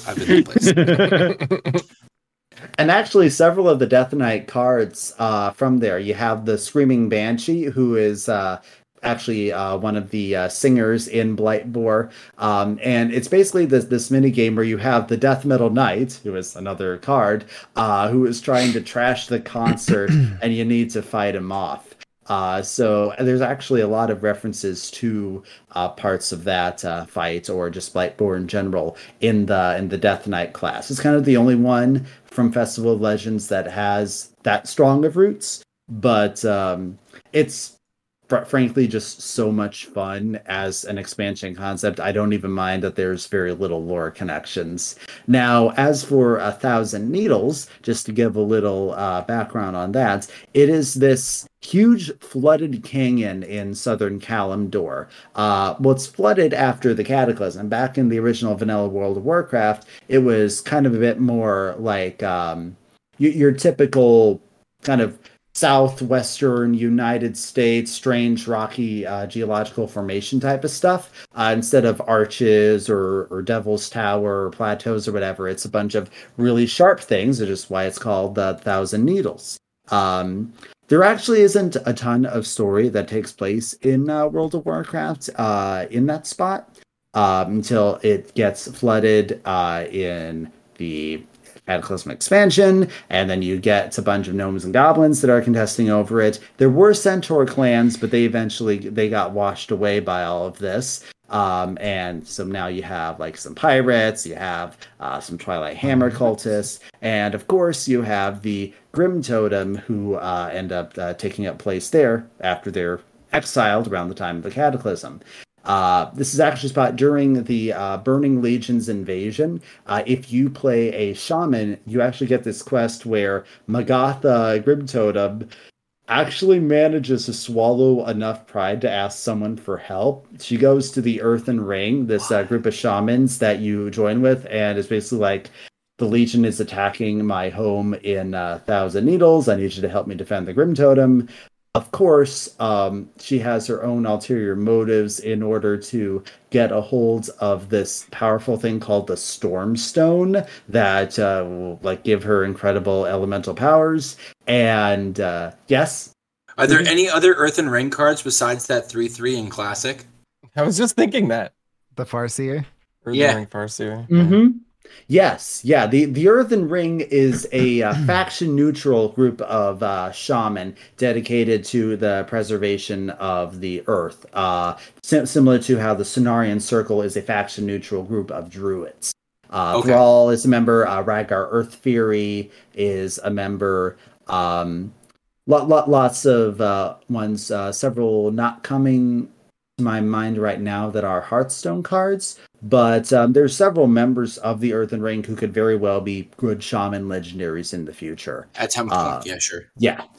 And so yeah, and as a shaman player in the Legion expansion of Warcraft, you join the Earthen Ring, and basically because they decide that no, Magatha, you cannot be trusted with this incredibly powerful elemental stone. She basically sticks around, and you can actually order her around on missions as a follower, because she's like, well, if I can't have the stone, I'm not letting it out of my sight, because I don't trust you with it. Yeah, you're the ones who can't be trusted with this thing. So this portion of the story is baddie is getting bailed out by the good guys, basically. Yeah, kind of. Kinda.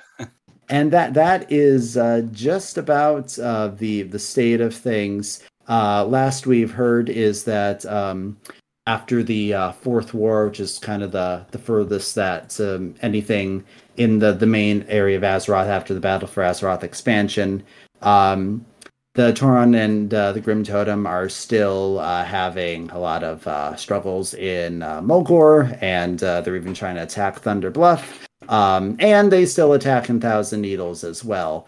So it's still a very contested territory. The Grim Totem are still around in all this area. And of course, within the lore of this particular expansion, says that the festival has been going on for a long time, and they are the neighbors who are tired of you crazy kids blaring up the party so loud at this hour and just want to.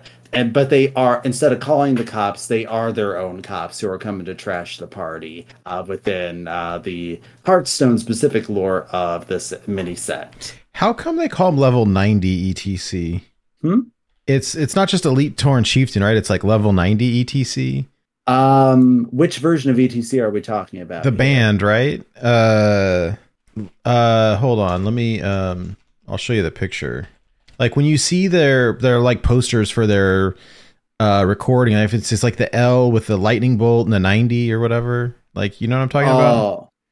That's probably probably originates from the original Blizzard devs band, is my guess. Like saying, like, you know, it's part of being what the elite means, that, you know, we're probably what max level was at the time or something. I don't actually have any background on that to share, I'm afraid.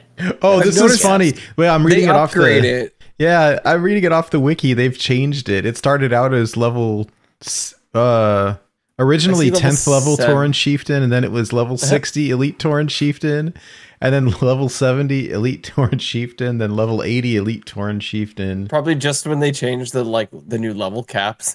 Oh, what do you know? Probably. I was spot on. That's really funny. No, yeah. So if you look at their like band logos and stuff, like how they have the stuff on the drums, you'll see. It's hard to see in this picture. I'll put a bigger one up, but like it says L90 ETC is like the logo, and you can see it in a bunch of the Hearthstone cards as well. Let me make it big. There we go. Like you see on the drums there, it looks like I see now. Yeah, this one says 70, but yeah, there's in the Hearthstone ones, they haven't shared the full art, but I swear it's on a bunch of these cards. But then you can, check this out. So here's a newer version here, and you can see this one says L90 level 90 ETC. Yeah. It's kind of funny. But I always saw that and I was like, what the heck is Lou ETC? Like it looked like and it's They're telling you how awesome they're gonna rock at that particular time. And they're getting you amped. Because you know what? They're up to level 90 now. It is just like oh my gosh, what is that movie? This is Spinal Tap. Yeah, Spinal Tap. Turn it to 11. Up to 90. It's just like Spinal Tap, but like instead of turning to 11, he's like, here's 60 and here's 90. It's like, whoa, that's still 10. Whoa. I know they've snuck it into the background of some of the card art. I'm looking for it right now on the side while you guys are chatting, because I'll find it. I swear I saw it. I'm watching you sneak it into the side. Oh, there it is. Yeah, here's one. All right, from concert promo Drake. There you go. Here, I'll put it up on the screen. That makes sense. I just realized it was promo and not Proto Drake. That's really funny. That's so funny. It took me a bit to catch it as well, honestly. Oh no, that's good. Yeah, so's your face. Look at that. It's hold on. Let me level 90 right there. Promo Drake instead of Proto Drake. That's so funny. Do you think he's soaring, or do you think he's floating in place and just? I think he's hovering. Like, yo, over here. I think he's soaring. I think he's like one of those like advertisements. Like, circling around. Oh, that'd be epic. Yeah. You know, and that would work more with the tradable, right? So like it's you're like, right. Nah, you go around another time. You'll get somebody else. Go around another time. That's so funny. I think there's one. I think at the merch booth one or whatever. It's in there too. I know they've snuck it in other places. Yeah, it is great just how many details they put into the art for all this. It is even more impressive that when you think that theories are made by so many different artists who are just kind of given a basic concept to work with. but they must have a lot of love for the game and backstory behind a lot of this to voluntarily go like, hey, yeah, I'm gonna sneak this little element here. This is gonna be I fun. wonder. I don't know. I'm kind of curious. Yeah, I wonder how much art direction they have if they're told specifically or not. Well, I've been, as you know, I like reading the art books, and so far I still don't have the Year of the Dragon. I recently was able to get Raven, so I've been looking through them again, and according to the book, seems to indicate that a lot, like there's basically a pitch, you might say, to like, here's the basic thing we want you to draw.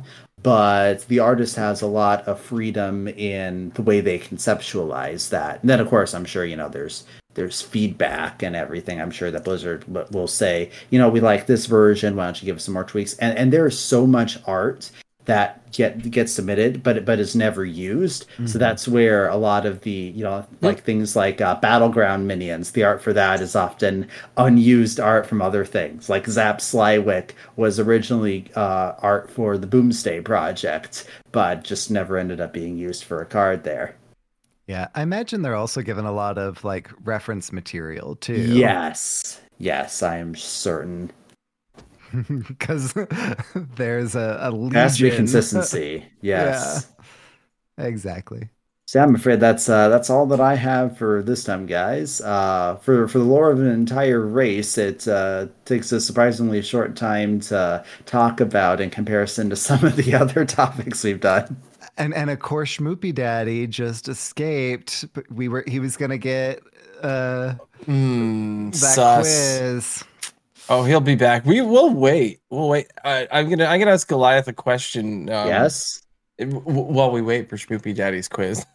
When it comes to the Warcraft books, because my wife and I were in a bookstore. We go to this local one all the time that's close to our house because I'm looking for certain books for my collection.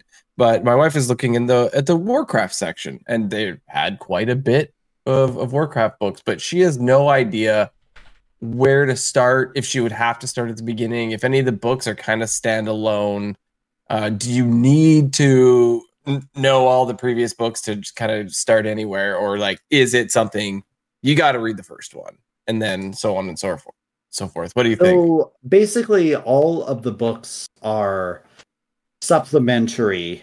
So I would say that it is difficult to be able to pick up one of the books and start getting into it if you don't already have some concept of the world and lore from the games. She does play the game. Okay, so she does know this. I'd say that Arthas, which just like tells the full story of the Lich King, is probably a good place to start. I think canonically that might be one of the earliest.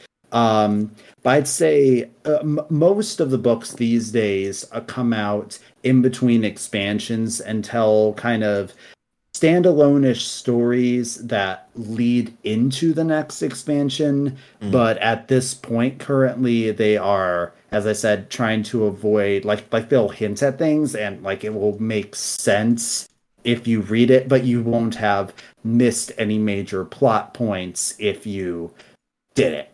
I would the two that you kind of need to know for the transition between expansions are the Shattering, which is that one I said where Garrosh ends up killing Cairn. That's the whole thing that happens between Lich King and Cataclysm, and so many players who did not read the book were very confused. And then War Crimes, which is a book that takes place between Pandaria and the Draenor expansion, which is about how Garrosh is put on trial for all of his war crimes by both the Alliance and Horde in Pandaria, and how he ends up getting broken out by dragons and taken back in time in order to create an alternate universe of orc warriors in order to invade Azeroth. If you haven't read that book, then the Draenor expansion is suddenly very confusing.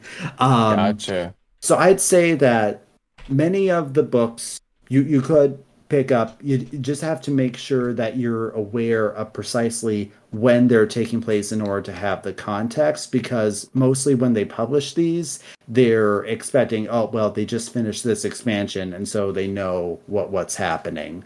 There are a couple that are not set in that way. There's one called Storm Rage, which is a bit more kind of almost a night elf politics type of thing, involving like the Emerald Nightmare. There is a trilogy called about War of the Ancients, actually. If you guys are interested in the War of the Ancients, this is actually a time travel story where... Yes, so where there's like the old gods are trying to mess with the time ways in order to make it so the Legion won the War of the Ancients. And so Nozdormu sends some characters back in time in order to make sure that doesn't happen. So canonically, at the same time of the War of the Ancients, you have these beings from the future who are fighting right alongside the Night Elves and Tauren and Dragons and all of that, which is kind of crazy. So that's something that you might be interested in as well. But I'd say, on general, just make sure that you understand where in the story it's taking place, between what expansions and whatnot, and they vary in quality, honestly. Most ones by Christy Golden are pretty good. That's exactly what I was going to say. Anything by Christy Golden's going to be golden. Yes. Some of the others are... well, let me put it this way. I got through them because I wanted to know what happened next in the lore, but they were not enjoyable on their own. All right. So yeah, that's varies. Okay, so it's time for the Schmoopy Pop Quiz now. And now, All right. Pop Quiz. And now, Pop quiz Pop Quiz with Schmoopy Daddy. with Nate Wolf. With Goliath Man. the dwarf. It takes a long time to say that. Very pregnant pause. Okay. Already. Now I am making up these on the fly here. Okay. Name the 3 different bovine races. Oh man, dude. I can tell you what animals they're like based off of. There's the yak point. one, there's the bison one, and then there's the Tauren, which are a little bit more bull-like in nature. And then there's the one hunter legendary the one hunter portrait who was more moose-like in appearance because of his of what he accomplished in life. Yep. Although he did get those antlers in life, I will clarify. They just transferred over in death. Yes, Nate? I'm going to say, what is the Yangol, the Tonka, and the Tauren? Correct. Although I will give bonus points to Schmoopy for adding in the High Mountain, which do have a distinction there. But yes, Nate is the one who got the who has the answers sitting in front of him. I can't cheat. I've literally never cheated. I've literally never cheated. So I would rather fail spectacularly than cheat. So. Same, man. Same. Nate did specify that it was open no, so it's not cheating. Okay. You can regurgle this later. Open D's nuts. What race is the mortal enemy of the Tauren, and how did it originate? The mortal enemy is the centaur, and it originated from a breeding between I know it was an earth elemental and Cenarius. A son of Cenarius. Cenarius is the granddad. Very close. Very close. Okay. Name 4 different Tauren tribes. Okay. We will go with Bloodhoof. We'll go with I just gotta think of cards. Bloodhoof, Grim Totem. One of the buffs, totems. Darkhoof? Was that one of them that you mentioned? Did you say Thunderbluff? Or no. Thunderbluff would work. That's what I was trying to. That's one of those. One that would work. Thunderbluff is actually not a clan. That is the capital city. Unlucky. You guys sold me out. I lost. Debated. Okay. Debated. I listed a few different ones that united under the High Mountain tribe. If You it's say a little hint few. there. You listed off like 8. The problem is I get more than concepts and not specific. You just get 2 words and smash them Way more than together. 2. So it was like you take an adjective and like a nature noun and put them together. Thunder hoof. Yeah. No, probably not. I'm trying to think of Hearthstone cards. There has to be. What did you say? Hearthstone Dark? cards. It wasn't Dark Totem. There's like Dark Mane. Dark Mane. Mane was the only one. I think. Let me have Dark- a look here. I'm checking Dark to Totem. see. Darth Totem. Yep, there is a dark mane. Yes. Okay. Thrall, I am your totem. I think we have at least 3. We need a 4th of an actual 4th, not just like Did a. someone like say? oh yeah, sure. Someone said blood hoof. Yep, Bloodhoof. That is Yeah. correct. Fun fact: the Bloodhoof actually. No, wait. We already said Bloodhoof. We said Bloodhoof, yeah. Yes. Sorry, I thought you were saying a different one that also has blood in it. Aramorn has contributed Poop Totem. He's done well here. Clearly, that's going to be Ding one ding of them. ding ding ding ding. I am sorry, Ding. Aramorn. That is incorrect. Oh, grim totem. High mountain. We said Grim Totem. High mountain. High Mountain. Wild we mane. didn't say High Mountain. Mhm. Yep, High Mountain is one. I thought we had said that one. Did we say Rune Totem? We said in a different question sheet. Keep up. Come on. Blood totem. High mountain. Blood. Yep, Blood Totem. That's one. That's It one of wasn't the poop ones. totem. It was Blood blood totem? totem. Yeah. Right. And if you have a Yeah. blood poop totem, you need to go to the doctor right away. You go to the doctor. Now, fun fact is that in the Legion expansion, the Blood Totem tribe actually ends up making a deal with the Legion and doing the whole drink the demon blood thing that the orcs did long ago, and they become the Fell Totem. So you're fighting these demonic moose-antlered Tauren in That High sounds Mountain. awesome. I thought you were going to say something about like a blood poop totem, and I was very concerned. Concerned or disappointed? Let's be honest. Both. Actually, When it finally played out. Lore-wise, they A little bit of changed both. when they were corrupted. They became the Blood Poop Totem. No, Can Oh my I- gosh, you guys need to be careful. I'm going to come up with an episode name based off of this. Can I ask a question? Oh my God, these guys are totems rad. themselves, In Hearthstone, the totems obviously are a force of offense and defense. In WoW, or is it similar where it's like there are these tokens that the Taurens are basically producing? Yeah, you Yeah, get to drop them if you're a shaman. You get to drop totems. Yes. I was a Totems totem. are honestly something that's a bit more game mechanic than really Okay. fleshed out lore. Frankly, so when you play a shaman in World of Warcraft, your abilities are based off of things that lore-wise only like the shaman equivalent of certain races can do, like Hex, which turns people into frogs. That's really only like a troll voodoo doctor thing. And so Okay. like these totems, that's the thing kind of like that the orcs and Tauren do. They're basically kind of a combination of contacting like ancestor spirits and a connection with the elements, but the lore, like the rules for totems, have never been like fleshed Fully out, fleshed out. lore-wise, as Okay, far okay. as I So, am like, aware. It's a thing you do like, in the game, but okay. Yeah, you run into battle and you drop, like, you can have assigned certain totems to your keys on your keyboard, and you drop certain ones that give like area effects to your party, like Gotcha. extra damage or healing or whatever, Okay. right? And you just drop it, and you, as long as you stay in that radius or diameter of the totem, you get the effect. And I'm like, I'm paying 1 mana for this, and it's defining my meta, and it's not fully fleshed out. Sounds good. Okay, I'm on board. I'm signing up. Yeah, Good. so the way I understood it is it was more like the elements were the things, and the totems were just ways that they were, kind of like wands and other, like in a the way that sense, they're yeah, or harnessing kind the of like elements. superconductors for connection with the elements, maybe. Yeah. But then there's this whole ancestor spirit thing that gets thrown in. Shaman is honestly the most confusing amalgamation of abilities that exists class-wise in the lore.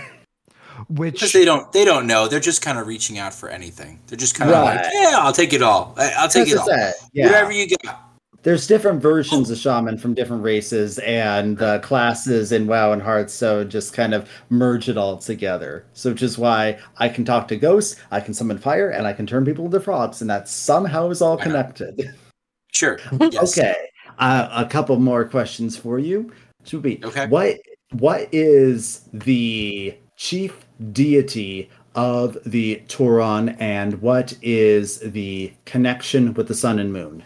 Okay, the connection of the sun and moon was somebody ripped out their eyeballs and tossed them into the sky, and they're forever traveling, which actually makes a lot of sense inertia-wise, but one turned into the sun and one turned into the moon. As far as the chief deity, the part that I hooked onto was there's no, like, actual, like, It's a Yak Loa. It's like a classic Hearthstone voice line from a character. Your classic Hearthstone voice line from a character. The blank face. mother. Come on. mother is part of it. Yes. Now I just have the song stuck in my head. And the shredding guitar riff when it's breaking down. Or Broodmother, and it's definitely not the Broodmother. It's the place where we live. The Gaia mother. What? The Gaia mother. Oh my god. Biggest hint ever. Mother Earth? Oh! Stop that flipping Earth in Mother? reverse. Earth Mother? Okay. The okay. Earth Mother is the Earth Mother's chief ripped deity out of her the Tauren. eyeballs and was like, haha! Alright, got it. Alright. Yeah, in a Tauren legend as a way of helping to protect them from old god corruption, essentially. Okay, let's see. Because the Earth Mother is near. Exactly. That's the one.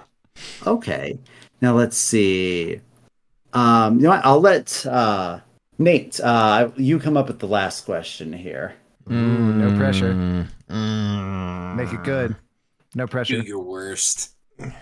Don't do your worst. That'd make a terrible show.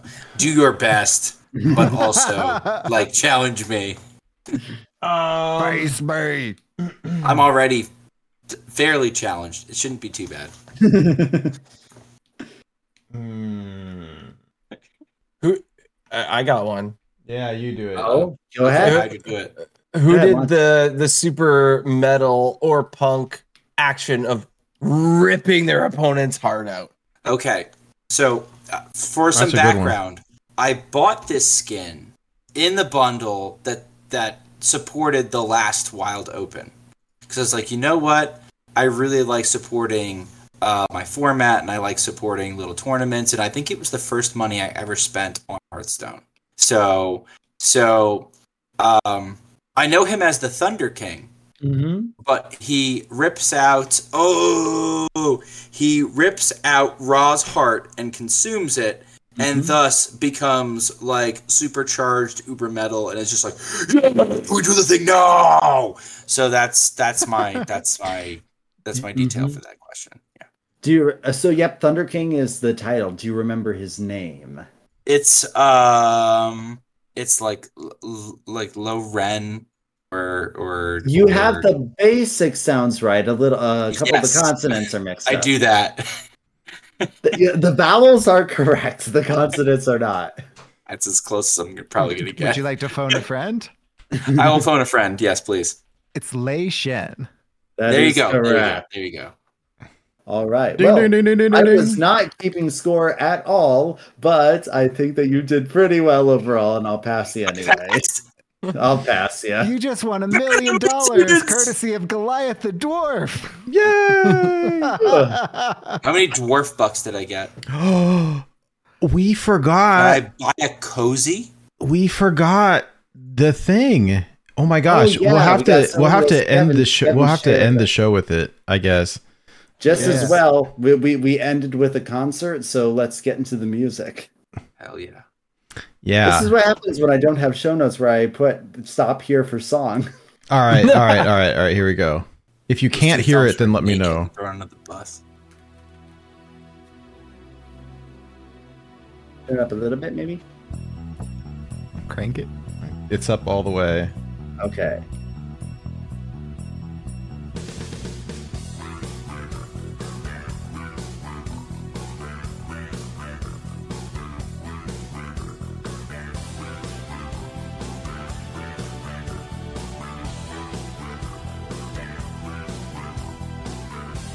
Once upon a time, not so long ago, Uther used to fight the undead. His hammer would smite and he'd heal with the light to bless. To bless. Anduin gives healing all day. They flash and restore as the light he implores. Now rest. Now rest. They say you gotta hold on to what health you've got. A single point's the difference if you make it or not. You've got my blessing and everlasting love. Now give it a shot. Whoa, your health's half there. Whoa, healing with the prayer. Lay on hands. You'll make it, I swear. Whoa, healing with a prayer. Uther's got his blessings in stock. Of wisdom and kings and authority brings so much. So tough. Anduin has power in words. Fortitude is your shield, and with glory, now you'll be okay. Now pray. You've gotta hold on to what health you've got. A single point's the difference if you make it or not. You've got my blessing and everlasting love. Now give it a shot. Whoa, you're halfway there. Whoa, blessing and a prayer. Holy light will buff you, I swear. Whoa, blessing and a prayer. Blessing and a prayer.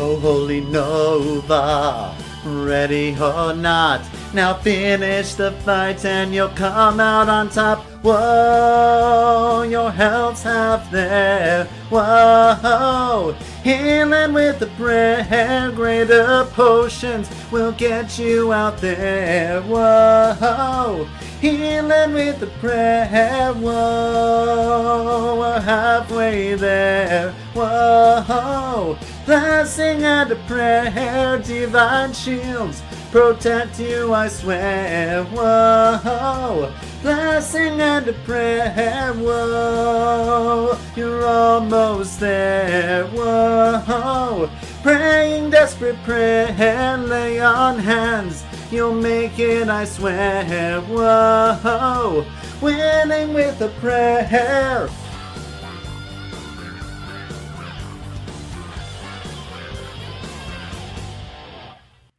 Woo!